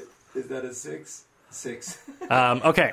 This is it's 6 plus something? Or It's a just- good thing that Thrain tied a rope around you. You throw Shush up, and Shush, you as you feel a tug on your leg, you fly up into the air, and the crabs mostly can't hold on to you while you're flying through the air. And as you fly up, you reach out to grab the edge of the cliff, but you're actually a little too far from the. You threw him a little too straight up. So he reaches the top, but like can't actually grab onto anything, and starts falling back down. So what I'm going to do is 2 parts. Shush, you can make a dexterity saving throw to grab onto Grollo. Okay. But Grollo, this is probably going to pull you off the ladder as soon as he does this. So while that's going on, Thrain, you're going to make a strength saving throw in order to hold this rope with the both of them on What'd it. you get? 8. 11. 15. 15. All right. 15 is a good enough for you to grab back onto Grollo. Grollo, the tug was unexpected, as you figured he probably would. Just land gracefully up onto the top of the cliff, and it yanks you off the back of the ladder. Thrain, you are grabbing onto this rope, and it just pulls you right down the top of the cliff. So I'm going to have you make one last check. Thrain, to grab, to let go, to grab, to like. Yeah, I guess okay. unless you strength check would no. just let go. Yeah, I just don't want to go over. Give with me a him. strength check. Another 8. Another 8. Okay, so here's what happens. All of you go plummeting down this cliff face, basically having been thwarted by a whole bunch of crabs. And as you come crashing down, you're all going to take a little bit of damage. Yep. Nobody's going to die in this thing as you fall down this cliff face, but it definitely sets your ego back a little bit as you have this sort of for damage? whole thing happen. So what I'm going to have each of you do is roll an 8-sided die, and that is how much damage you're going to take on this fall 5. for yourself. 5. Okay. In your character sheet in the very center block. Oh, I have some pencils The for you. big square. That's where your hit points are. There's a very very tiny text font that says your hit points in that big See, square. current hit points. Do you see, Berto? It's right underneath under your armor the shield, class and right- your Oh, initiative. 40. Yeah, it's tiny. Okay, 40. You have a lot of hit points. But That's the barbarian way. But this doesn't. This is straight from hit points, no armor. Correct. Yeah. In Dungeons and Dragons, armor just is a representation of whether or not you get hit, so it doesn't reduce damage. So I go down to 35. Correct. Yeah. Back to the drawing board. It's a bruise to your ego. The 3 of you take a little bit more time this time climbing the ladder, and it's not nearly as difficult now that you know that there are these crabs. Honestly, you light a torch and the crabs don't bother you at all. Next time I throw you, you get all the way up there. Throw me farther up next time. I threw you plenty far. It was Thrain, you must hold on strongly. We'll do both, farther and more towards the cliff face. That was very diplomatic of you, Thrain. Fine. I like the idea that there was a moment where Shush and Thrain were eye to eye, but too far apart from each other to like grab on, and and Shush was like reaching his hands out and was like, Right, hang time. You do climb your way to the top of the cliff face, and you are a little bruised and a little battered, but you are now up here, and you can see that there is what appears to be a old and somewhat weathered, but very nice looking shrine to Elune. There's a beautiful sort of a statue of a woman in robes who is standing there, and she has her hands out, and she has a you imagine probably a beautiful quality to her, especially in the moonlight, which there's none right now. But the shrine itself seems really well built. However, as you're looking upon this shrine, you can see that there are great big gashes and slashes that somebody has taken to the shrine. Somebody has purposefully defaced this shrine. And as you're coming into this area, if you kind of imagine it a little Stonehenge-y, there's like a big circle of stones, and otherwise it's kind of open to the rest of the world. And then there's this sort of statue of this woman in the very middle, and a lot of the stones and the statue itself, and of course a little offering bowl that is set there, all have kind of these big slashes and gashes. Does it look like the same weird sword that put the elf to death? Oh, very good. Yes, it does. It has the same interesting thickness to it. And you can see in the very center of this area, laying on the ground, wide open, is a box. The box appears to be made out of a dark, dark wood. It seems very finely crafted, with interesting filigree kind of inlaid upon the whole thing. The box itself is not much bigger than a very small jewelry box or a ring box almost. But you can see it's laying with the top open, sort of almost purposefully placed in the very center of this shrine. Once we find the sword bearer, we might try to shove it back in the box. What's in the box? It's out of the box. Oh, I get it. Took me this long. So, do you have I saw you do something with your violin. Maybe you have a violin thing that can put something back in a box? I don't know if I could put it back in the box, but I could detect magic. Okay. I have relentless endurance. Good. I know. It makes So sense. that's what she said. No, just joking. As the three of you are sort of inspecting this place up here, I want everybody to roll me once again my favorite check, perception checks. I have danger sense, apparently. 18. That may definitely come in handy. Perception... 16. 18, 16. 17. Wow, those are great perception checks. As each of you is kind of looking around this place, you get an odd feeling, almost like that tingling in the back of your neck. Maybe especially you, Grollo, because of your sort of sense of danger of different places. That tingling is leading you to the belief that something is watching you. There is something in the shadows. And every time out of the corner of your eye, you almost feel like you see something. Just a hint of movement, a hint of something somewhere as you're looking around in different directions, and you keep catching something. I always feel like somebody's watching me. We listened to that song today. We did. I read after our group. Yeah. Maybe he was watching you do that, and that's why he said it. Meta.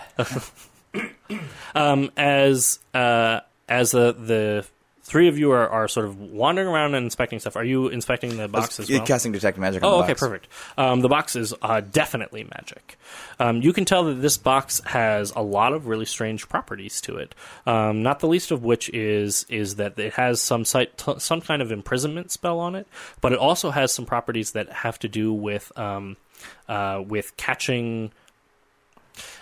With holding other things. It can hold not just creatures, but it can hold some kind of quality. And it's a type of magic you've never seen before. That kind of magic is only true for artifacts and really, really powerful magic items. I'll relay that to the group. As you're inspecting the box, actually, Shush, the two of you, I imagine, are sort of standing around or looking around, trying to get your bearings. And all of a sudden, as you, Thrain, are looking over at Grollo, you can see that for some reason, Grollo's shadows don't look right. He's got two shadows instead of one. And I attack one of the right shadow with my war axe. I don't even say anything to you. I just take my war axe and just go, "Gah!" What are you doing? So what you're saying is you want to attack the darkness? I attack the darkness with my magic missile. In case you don't get that joke, that is an old D&D skit joke of I attack the darkness is an old D&D skit joke. It's one of the Roll me very an first attack roll. internet viral videos. Yeah, absolutely. It was like one of those like the ridiculousness of what D&D really looks like. Yeah. Roll me an attack roll, and then everybody roll initiative. Initiative? Yep, and initiative is at the top of your sheet, and it sort of just determines the order in which everybody reacts. I rolled a 9, which I guess does not hit. 9 does not hit. My initiative is 11. 5. Awesome. So, as you swing your hammer, the shadow quickly moves out of the way, and it actually moves into Grollo's shadow, and then it sort of, I guess, gives up the ruse, and you see the shadow sort of emerge from its two-dimensional form, and you can see a great winged looking creature come out from where the shadow is located, and it speaks to you in a deep and rumbling voice, and it says, "You've finally brought me away off the island, and now that you're here, I will have no problem dispatching you and taking your ship." And you can see this figure. I'm going to show you guys a picture, and then I'm going to describe it for the podcast. Yeah. Not good. It's a great winged demonic creature with horns, 2 horns sticking out of the top of its head, and its wings are almost like bat wings or dragon wings, but with frayed pieces to it, except that the whole creature seems to exist only in shadow, and it sort of fades in and out of shadow as its form is in flux constantly with the shadows around it. And it reaches out with 2 very large clawed hands, and you see what looks to be probably the shape of the large piercing object that was used on both the shrines here and also on the young man. Is it undead at all? Does it seem... It is technically a demon. So it's not an undead. It is qualified as usually an outsider or a fiend. So one thing that happened to me is that this was happening like on my shadow, which was like actually behind me. Mm-hmm. So like I didn't actually see. I haven't yet seen the creature, but I'm turning. Right. And actually, the creature is going to attack you. Okay. So I'm going to write down this, and then I'm going to write down your guys' initiatives because I didn't write that down. That's what the whiteboard's good for. So what were all the initiatives? I had a 5. Okay. 11. 17. Oh, wow.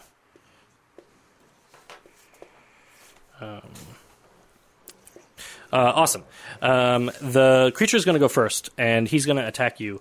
This is where Dungeons and Dragons becomes a lot more sort of hit points and attack rolls and numbers based, especially in combat. But sometimes that can still be a lot of fun. So the creature reaches down and attacks you with his claws, and he's going to hit you, but not for very much. He only barely hits you. So he hits you for 4 damage. Do I just take it? Yeah. It's not really like so much a piercing strike this time. He sort of slashes at you, but the warning from Thrain was enough information for you to move out of the way just a little bit. And that makes it Shush's turn. Well, what do I know about the shadow demons? Shush, give me an Arcana check. And actually, while you're at it, Thrain, you can roll me a religion check. I got a 7. Oh, awesome. I got a modified 20. So, Shush, you know that there are demons and there are devils. The difference between them is largely mistaken by a lot of people, but as a tiefling, you would know quite a lot about this. Devils are orderly. Devils are follow rules. They're often evil, or at least they have a lot of cruel intentions and things like that, but they follow a set of rules that they will always follow. Demons, on the other hand, are chaotic and seek largely just destruction. Shush, you know that if this demon gets off this island and takes your ship, he will wreak more destruction than certainly than Shush would ever be comfortable with, but will likely kill many people and cause a lot more destruction than you want to have happen. Way more than the pirates. Way more than the pirates. So I know we need to kill this thing, right? Yeah. Do I know any of its like susceptibilities or anything? Unlike the pirates, this thing can be affected by weapons. You can hurt this thing. You do know, I guess, with that roll, you would also know, in the event that anybody can do what's called radiant damage, that it may hurt them a lot more. That's like paladin stuff. Thrain, you actually do know, even with a low roll like that, you do know a little bit. You would know a little bit about demons. You mostly know that they come from the place called the Abyss, and it's sort of an equivalent to hell, I guess. It's like one of the chaos. Yeah, it's sort of chaos and destruction. It's a bad place. You don't want to go there. Yeah. And you know that demons are largely pretty evil creatures. I'll also share, just as a mechanical thing to make sure that you know, Kirk, your spell, you have a couple of spells that do radiant damage. Oh, I do? Which are Sacred Flame, which is one of your cantrip spells, does radiant damage. And I believe you also have Guided Bolt, or something like that, which I think also does radiant damage. Ah, I didn't know. Yeah. But Shusha, it is your turn. What do you want to do? This thing clearly hangs out in the shadows, so I want to light some torches so there's less shadows. Okay, cool. There are actually a bunch of very old but torches that are left over from the shrine. This is a place where people used to worship, so there are some torches that are Then instead of getting largely torches weathered. out, I will get out my violin again, and I will thaumaturgy those torches to a light. As you play your violin, you hit a couple of high-pitched shrieking notes that that light torches around the place. At first, it does definitely seem to bother the shadow demon, but he looks wicked and grins at you as you have now created a lot of opportunity for shadows for him to hide in. I feel like we're in a Spinal Tap video or something. Stonehenge and a violin rocking out. It could just as well be a Lindsey Sterling video. Thrain, that makes it your turn. Okay, I will guiding bolt this. By Moradin's crossbow, you shall feel your pain now. Awesome. He's going to feel that pain. Shoot Moradin's crossbow at him with your guiding bolt. Give me an attack roll, and you're going to use your spell attack bonus, which is on your second sheet there. At the very top. Bonus. It's the little plus bonus 5. up there, yeah. 22. Awesome. You definitely hit the Shadow Demon. Now, Guiding Bolt does quite a lot of damage. It does 4d6 damage. Whoa. Wow. What was that? 3, 5, 10, 14. 14. And the Guiding Bolt seems extra effective against this thing. Well, actually, I would love for you to describe what your Guiding Bolt looks like. It's a well-crafted geometric bolt with, lots of dwarven light coming off of it. The what do you call it? The feathers in the back. What do you call that? The Fletching? Fletching or whatever is beard hair from Moradin's From a beard. female dwarf. The bolt pierces into the Shadow Demon, and you see his skin almost get torn apart by the light flash as it hits him, and you can see he's weakened a little bit as a result of it. Maybe a little slower, maybe a little easier to hit for the next person who is going to come and attack him. It definitely seems very effective against him. Grollo, go! Punch now. Don't punch. Use your. So here's weapon. what happens. So as I finally turn and I just got hit, the hit definitely angers me. So I am going to pull a rage. All right. Yeah. But the second thing that happens as I'm pulling the rage is when I see the demon, it reminds me of a very traumatic childhood memory. All right. So initially, I actually get kind of stopped. Like I'm even angry, but I get sort of shocked. So I don't manage to pull off a rage yet. Actually, I just attack, and it's like a Maul attack. But I'm a little startled by what I see. Okay, I love it. So I'm gonna do two things. I'm gonna have you roll your attack, and I'm gonna have it roll with disadvantage because of your being startled. So disadvantage means you roll twice and take the lower of the two rolls. And 6. But Do I add anything? So in your very center of your sheet, Adam can kind of point it to you. There's a little plus bonus next to your maul. The Maul plus 5. So that's what you add. So you get an 11. 11. So 11's not enough to hit this thing. Okay. But what I'm also going to give you is, I love that for role-playing. And you basically gave yourself a disadvantage, and especially in our groups, that is, most players want to play to whatever the greatest mechanical advantage they can get. But the really rich storytelling comes from playing with disadvantages and playing with the flaws that your character has. Accepting your flaws. My thinking was that it was going to trigger something. So initially it was going to startle me, but then there was going to be an unprecedented rage that would well up because my childhood was so traumatic. But you found that rage was actually hard to access. Well, it's like it's coming. Yeah. Right now, it's going to be I'm a startled, rolling, but I'm like a rolling reaction. Yes. So I'm going to give you inspiration. Inspirations is a little checkbox up above your proficiency bonus. Yeah, I see that. You can use that inspiration to give either yourself or somebody else to basically let them re-roll a d20 roll. Okay. So at any time when you want to use that up, So I get 1 point. you now have that. Yeah, that stays there, and if you want to use that up as a sort of a resource you can use to help yourself out or someone else out. As you bring your maul down, the demon takes advantage of your hesitancy, and he reaches up with a clawed hand and he stops your maul in its tracks. Not a lot of creatures would be strong enough to stop Grollo's maul as it comes slamming down. And with that, he once again has that sort of devilish or demonic smirk, and he is going to deliver a blow to Grollo's stomach with a curled fist. He's going to punch you. Okay. Oh no!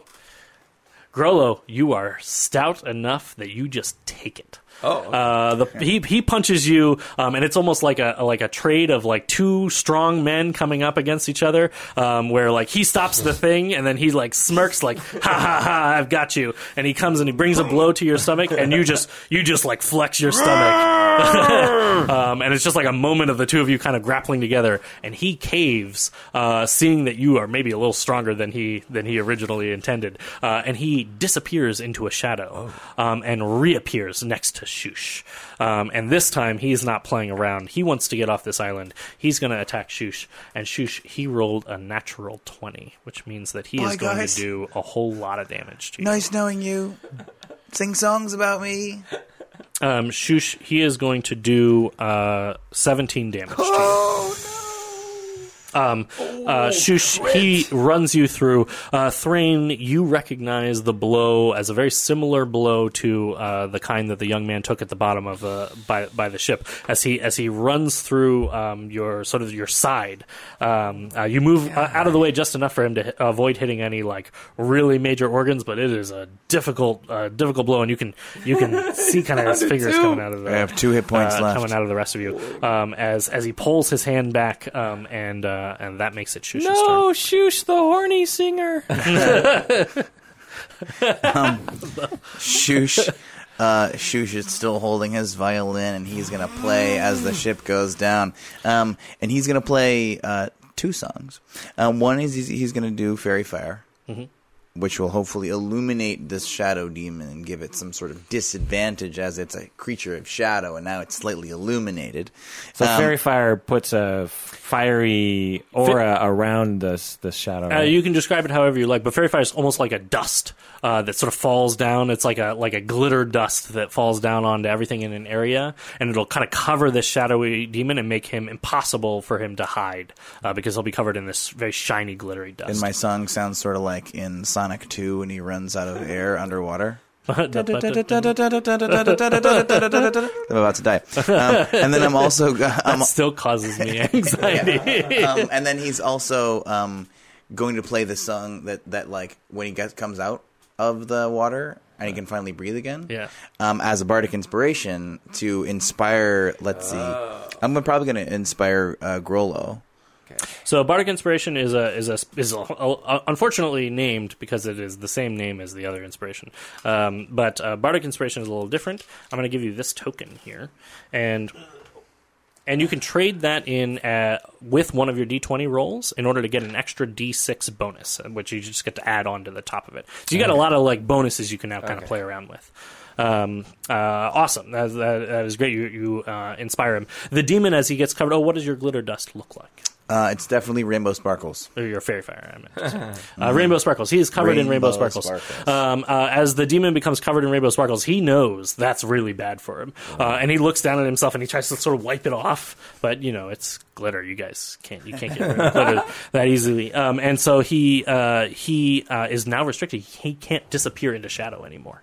And that's pretty much his big trick. So he looks angrily at you and goes for another blow, but before he gets a chance to, it is Thrain's turn. Can I do Preserve Life to heal him? So I think I can't remember what Preserve Life does. This is why I have an app on my phone to look. Well, it is, but I already used Turn Undead, so I don't know if I can. Oh, that's your Channel Divinity. Yeah, go for it. You can totally do that. Moradin, save our new friend, the horny singer. Give him life so that he may help us in this moment of need. Perfect. How much do you want to heal him for? Because you get 15. to choose 15. What does it look like as Moradin provides this healing for Shush? It is radiant light and gems, and we'll say that. Gems, sparkly gems and light, sort of like flowing out of the earth. Nice. Shush, your wound kind of closes up and it stops bleeding so much, and you're feeling quite a bit better than you were There's before. like rainbow sparkles, and now there's a bright, just given gemstone. it's the middle of the night. This with is no a moon, music there's a video bright- now. bright This is kind now of thing. officially Yeah. Like Sonic getting all the rings. Yeah. Also, awesome. Do you, Grollo, that makes it your turn. What would you All like to right. do? So at this point, my shock has worn off, and the punch to the gut really sealed the deal. So something wells up from within me, and now the full rage of Grollo is about to descend upon this creature. So I'm going to do a rage, which is bonus action in your turn, advantage on strength. Do you know all about it? Oh, yeah. But it's good. Okay. It's good for the listeners. All right, so Rage gives the following benefits. You have advantage on strength checks, on strength saving throws, and when you make a melee weapon attack using strength, you gain a +2 bonus to the damage roll. Nice. And then you have this resistance to bludgeoning and a whole bunch of other stuff. Awesome. All right. So this little token you gave me is, remind me what this is for? So that one's going to be for if you roll a d20 roll and you don't quite have enough, you can turn that in to get an extra d6 that you roll on top of that. Okay. And that was from Shush. That was And the then one I you have got an from inspiration that I can use for myself or someone else. Shush. Correct. Okay. And that lets you re-roll a d20 roll. What does Girl say or look like as he brings them all down? So first of all, my eyes get bloodlusted. Yeah. And then I just like my expression changes and everything. It's just like you've never seen so many wrinkles on Grollo's face. And like they're all angled downward. Like you've never seen a frown like this either. And like it's like a steam train running at this creature, and I am about to maul. And so I grab this guy. Is a maul like a giant club? It's like a sledgehammer, essentially. Yeah, it's like. Okay, I rolled a 12. What do I do with that? And you add your Add maul your- bonus. I think it's like a Plus 5. 5, 17. Okay, that definitely hits. Okay. So now you're going to roll me damage, which for the maul Says is 2d6 times 3. 2d6 plus 3. Plus 3 damage. Oh, plus Yeah. 3. Sorry. And then so plus 2 6. because your rage. And then plus 2, an extra 2 because of your rage. So there's a Oh. 6. And there's a 5. So that's an 11 plus 3. So that's 14 plus 2, 16. That is a brutal blow that you delivered to this guy. Oh, I almost forgot. You had advantage to your attack because of both the fairy fire and the other thing. So give me another roll just in case you roll a 20 or something on the d20 roll there. Because if you can roll a crit, you're going to do a whole lot more damage. Okay. That's so close to it. 2 is right next to it. But 20. but you come in and you just like deliver a really devastating blow to this creature. And as you smash with your hammer, the creature's if anything starting to look a little scared and a little worried. The three of you are getting the better of it, and it was expecting to dispatch you and leave on your ship. And the creature says, turns to you and it says, "No, don't destroy me. I'll make you a deal. I'll make you a deal, like a deal with the devil." Can I use my inspiration? Yeah? What do you want to use it for? Because I'm like, I don't deal, but Thrain, like, go! Hold on. We might be able to restore Loon's temple if we listen for a second, but wait Okay. with your maul, oh mighty Grollo. Okay. And wait with your mighty violin to inspire mighty Grollo. What do you propose, you demon? Let me leave this place, and I shall leave you alive. And it's looking a little worried. I think it knows that that's not a great offer. I also know that demons don't make deals. Shush, you know very well that Demons. demons don't make deals. Demons, unlike devils, are not to be trusted. Demons A devil are- might make a deal with you, and they might sign a contract, and they might be beholden to that contract. A demon would never uphold his But I don't know words. that for sure. You don't know that, but Shush does. Shush, how would you maybe communicate that? I am going to sort of circle behind the shadow demon, well, like looking like I'm agreeing, and then I'm going to go like with a, like a no, not a good deal. My hand over my neck, like What is wrong with your throat? sore throat. But I want to signal, maybe like a perform check or something, to sort of let them know that, and maybe to simultaneously lie to the shadow demon to make it look like I'm agreeing, while also circling back around so that we can ambush this thing. Awesome. Roll me a deception. Actually, make it a perform. I like perform. His liability is me. Yeah. I don't You do might- subtlety. You might give this away. Performance is higher. That's why I was Perfect. advocating for that. That's a 24. Awesome. Grollo, It's such a good performance. you do say that, exactly what you said. And Shush says that he has a sore throat. And then your performance is like that you're massaging your throat, so Grollo thinks that you actually have a sore throat.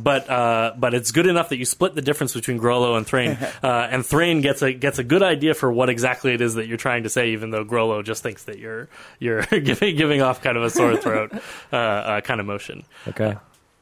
So I get ready to attack it, I guess. Can I go? Yeah, you can totally. You're Okay.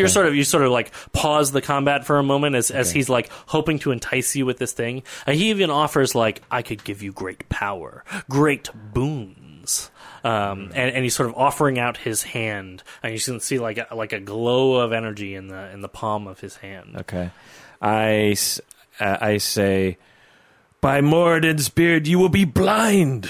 Awesome. What do you want to cast there? Blindness. You're going to cast blindness. Yeah. Awesome. He is a shadow demon. So Do they? he gets. So the way it works for this is he's going to roll a check against your thing, and he fails his check. Okay. So you have succeeded in blinding him, and he goes, "No, Moradin's light," and you can see like the light flash out his eyes, and he can no longer see. And then you guys get an opportunity to lay in one extra solid attack now that he's blind. Both of you roll me attacks with advantage. Attacks with advantage. So that means, again, roll twice and take the higher of those two rolls. Hopefully it's a better one. Yeah! That is 20. a natural 20. Oh, natural 20. So a natural 20 means that you critically hit. That means that you're going to do a whole lot of extra damage. Yeah. Um, Maul's probably times 2, yeah? I got a modified 21. awesome. You guys both hit. So here's how we're going to do that. You're going to roll your damage like normal. So the two... Oh, wait, this was a Maul. We do a custom critical hit rule for our groups to add a little extra oomph to that 4 to that critical hit. plus 3 is 7. Plus So 2. you do 7 plus you do also plus 9. 2. Plus you do maximum damage on top of that. So your maximum damage is 12. 12 plus So you do 5. 9 plus 21. plus 12, which is 21 damage with, Yeah. with that Whoa. blow. And then Shush, you can go ahead and roll your damage as well for your attack. 10. 10. Between the two of you, that is enough to take out this thing. Yeah.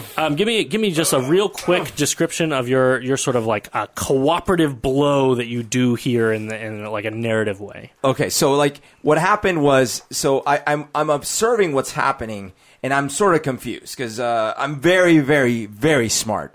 I'm like a smart person, and I see that there's some throat issue happening with Shush, and that's confusing me. But then I'm not dealing with no demon, so I'm like trying to just get ready to like just pound. But then Thrain is like, hold on. But then I see Thrain blind the demon, at which point I take that as my go ahead. So I leap up in the air and I grab my maul with both hands, and I'm coming down with it on its head as Shush spears right through the middle with his rapier. Comes up the other side. The demon, as it is entirely made of shadow, sort of screams and it says no, and then you see the shadow sort of rip apart and dissipate, and you see a ring come upon the ground as a purple energy kind of pulls up and grabs onto the demon, and you can see it reaching out, and it says, "So much destruction that I have yet to wrought." And the tentacles and the sort of arms pulling up from the ground of this circle grab onto the demon and yank him down into the ground as he is banished once again to the abyss. Now that you have delivered those final blows. Wow. Good teamwork, boys. Sick. The three of you sort of catch your breath and recover from this whole experience, and you take this interesting box with you back to the town of Torax, and you collect your reward, as well as running into the ghost goblin or the ghost. You don't run into the ghost pirates. As it turns out, once you destroy this demon, the Shrine of Elune, though it is damaged, is no longer cursed, as there's no longer a demon in its presence. And as soon as the demon sinks into the ground, you see the moon once again sort of shine in the sky, and the whole area becomes illuminated with a beautiful full moon. And the ghost pirates are nowhere to be seen as you sail your way back to the town of Torax. And that is where we will end our game. Yeah. And I say, boys, do you know that I have relentless endurance? That's what she said. It is relentless. Yay! Epic.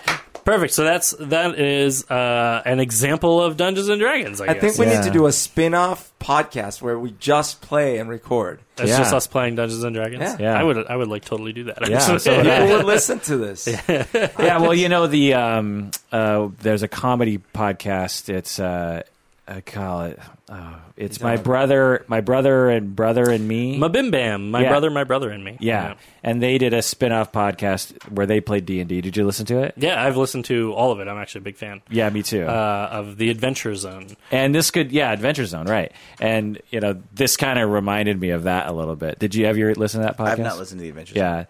Yeah, they did it as like they were just going to do it like maybe three podcasts or 5 or something, and it became so popular that. Like they extended it into like 50 different podcasts, and now they have like 100 episodes or something like that. It's a tremendous number. That one has been recommended to me a lot. I play a lot of Dungeons and Dragons professionally now, so I have a really hard time doing it as a hobby. right? or listening to it, especially. Yeah, I guess that's true. I like to play it as a hobby, but like as far as like Yeah. I like think about it a lot Yeah. already. Like Spend I don't want to think about it in my drive on the way to work. So. It's like when I tried to watch In Treatment, the TV show about therapy. I got like 10 minutes too in, soon, too and I'm close. just like, this is like it's like I'm at work. I've heard that about that show. I don't awful. really want to watch this. You know, one of the genius things from what was it? Geiger? Who was it? Gygax. Gary Gygax. Gygax. Yeah. Thorax. Geiger counter. Torax. Torax counter.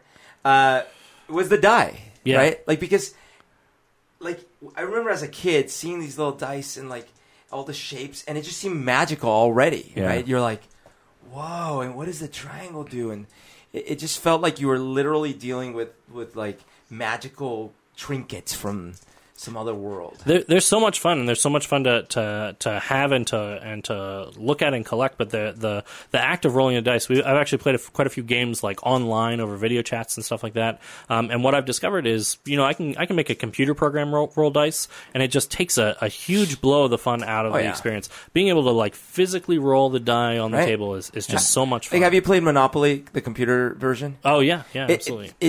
If you don't play it with real dice and the bills and the stuff, it loses a ton. You can actually turn on autoplay on Monopoly on the computer game, at least back in like the Windows in the 90s.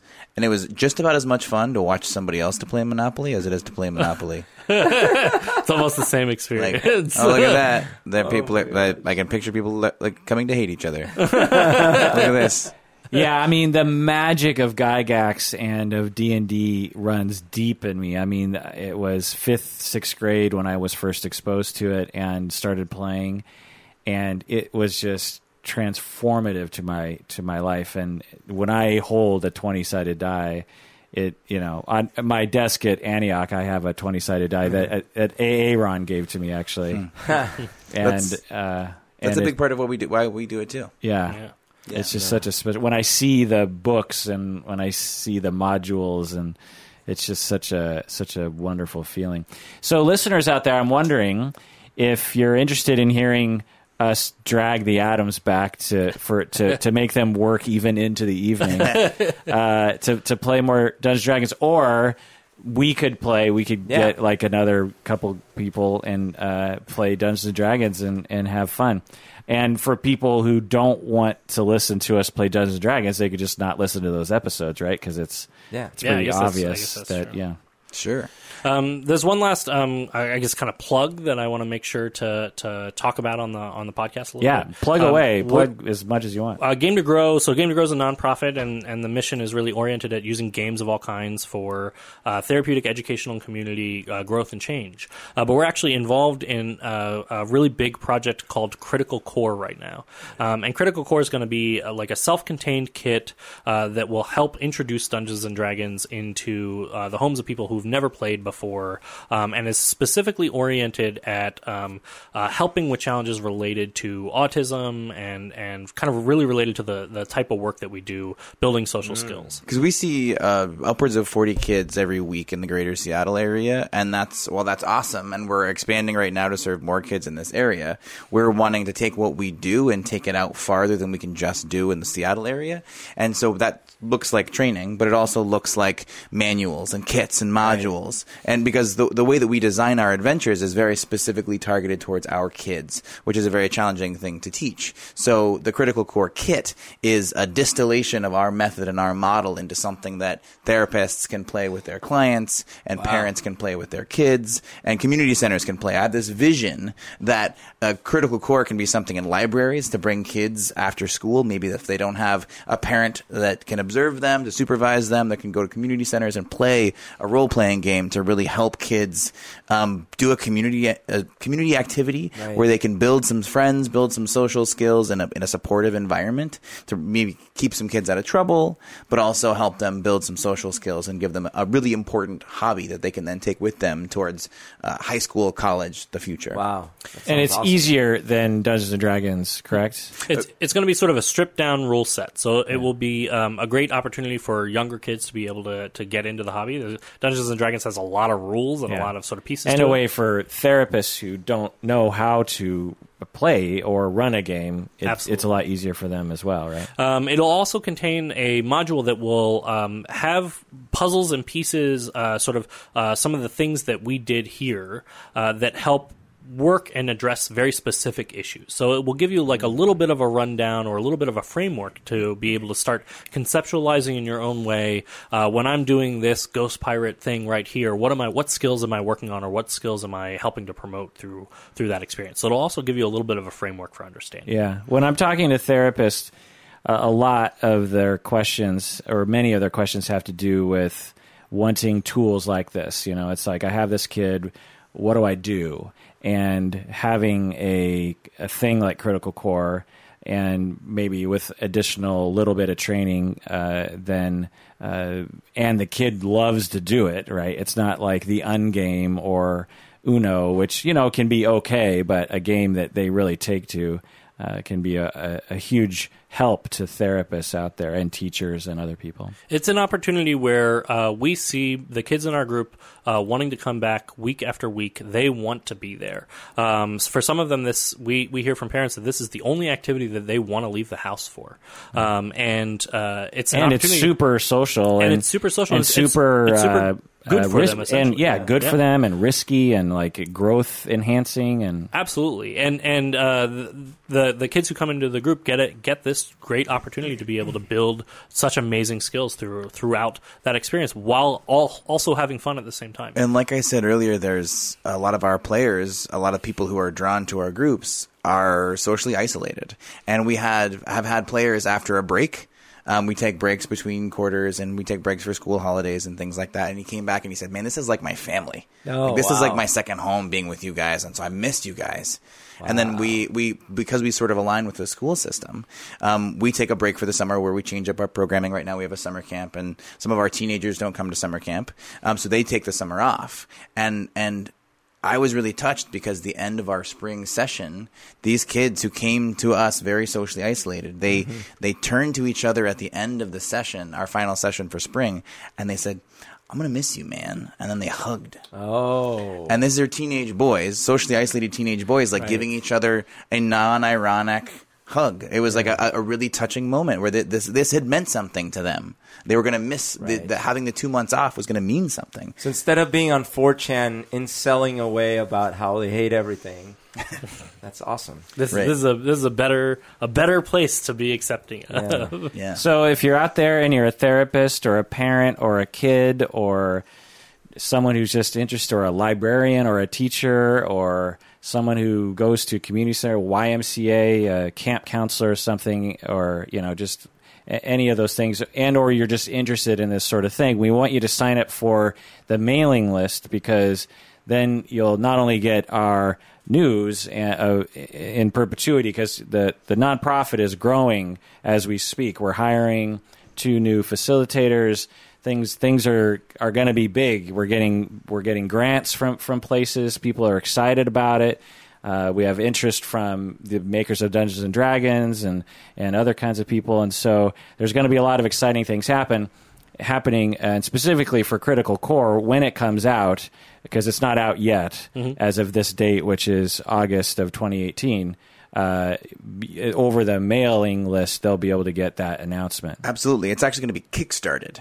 Nice. So we're going to Kickstarter because we have a firm belief that this is an amazing concept and an amazing product it's going to be. Yeah. And the best way to get it out there, because we are a small nonprofit, the best way to get it out there to the most people is through Kickstarter, where people can provide us that financial support that we need to create this, to get it out there. So our Kickstarter is going to be how we get Critical Core out there into the world. So if you want to know about this and support this, even if you are not a parent, a therapist, a librarian, community organizer, etc., and you want to see this project get out into the world, please spread the word. Our website is criticalcore.org for the Critical Core project, and game2grow.org is our website. You can follow us on Twitter at game2grow, or Critical Core on Twitter at Critical Core RPG. But my encouragement is that even if you don't want to own one of these kits, spread the word, and we'll be able to accept your donations to get those kits out into the community so other people can benefit. So specifically, you can sign up for the mailing list by doing what, Adam? You can sign up for the mailing list by going to criticalcore.org. Right now, there's a section right at the top there where you can put in your email, and you can sign up for the mailing list right there. Also, a lot of that news is going to be going through game2grow.org, and Game2Grow also has a mailing list. So if you go to game2grow.org and you click on newsletter, you can also find the mailing list there. And you can go to game2grow.org and donate as well. Just purely donate, which would be really great. Those donations help us continue to run groups. They help us be able. We offer pretty much. We never turn anybody away. So we want to make sure to continue to offer services that allow people with more difficult financial positions to be able to come to our groups and attend our services. And those donations help that to keep happening. Yeah. And just some other plugs. Tomorrow is our live show at Antioch University. This is posting tomorrow, so it's tomorrow. August 11, 2018 at 3 o'clock. And Adam will be there, and we'll do a little 5 to 10 minute role play for the live show. What's the live show for? It's for our 10-year anniversary. 10?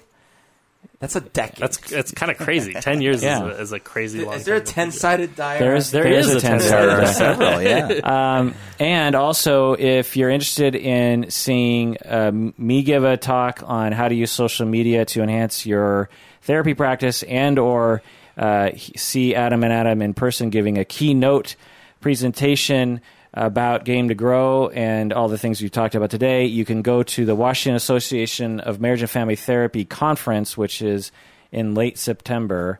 And it's an all-day conference that has trainings and other kinds of networking opportunities for marriage and family therapists and anyone else who wants to join us. Adam and Adam are giving the keynote talk, which is amazing. It's really great. Can I give a talk about what it was like to grow up half orc? You could, as long as you show your moon with the half. You have to provide proof. I see your true orcish color. One's like super hairy and warty. That's the human side. All right, anything left to plug?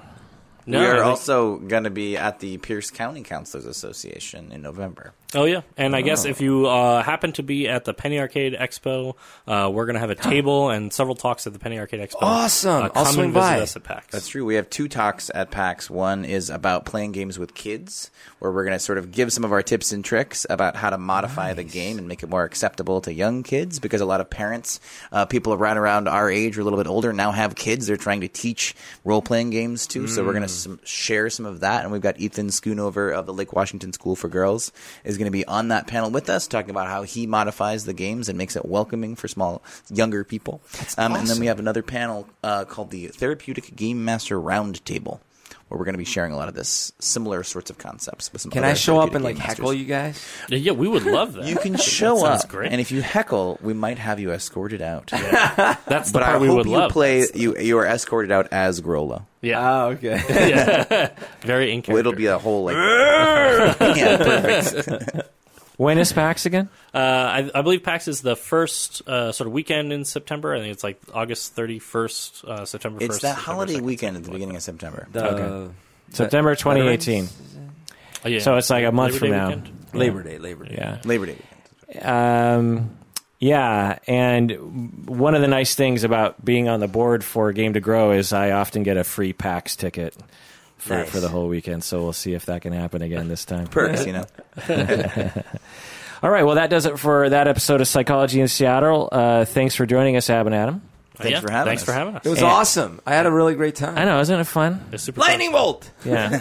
And everyone, thanks for joining us out there. Please take care of yourself because You deserve it.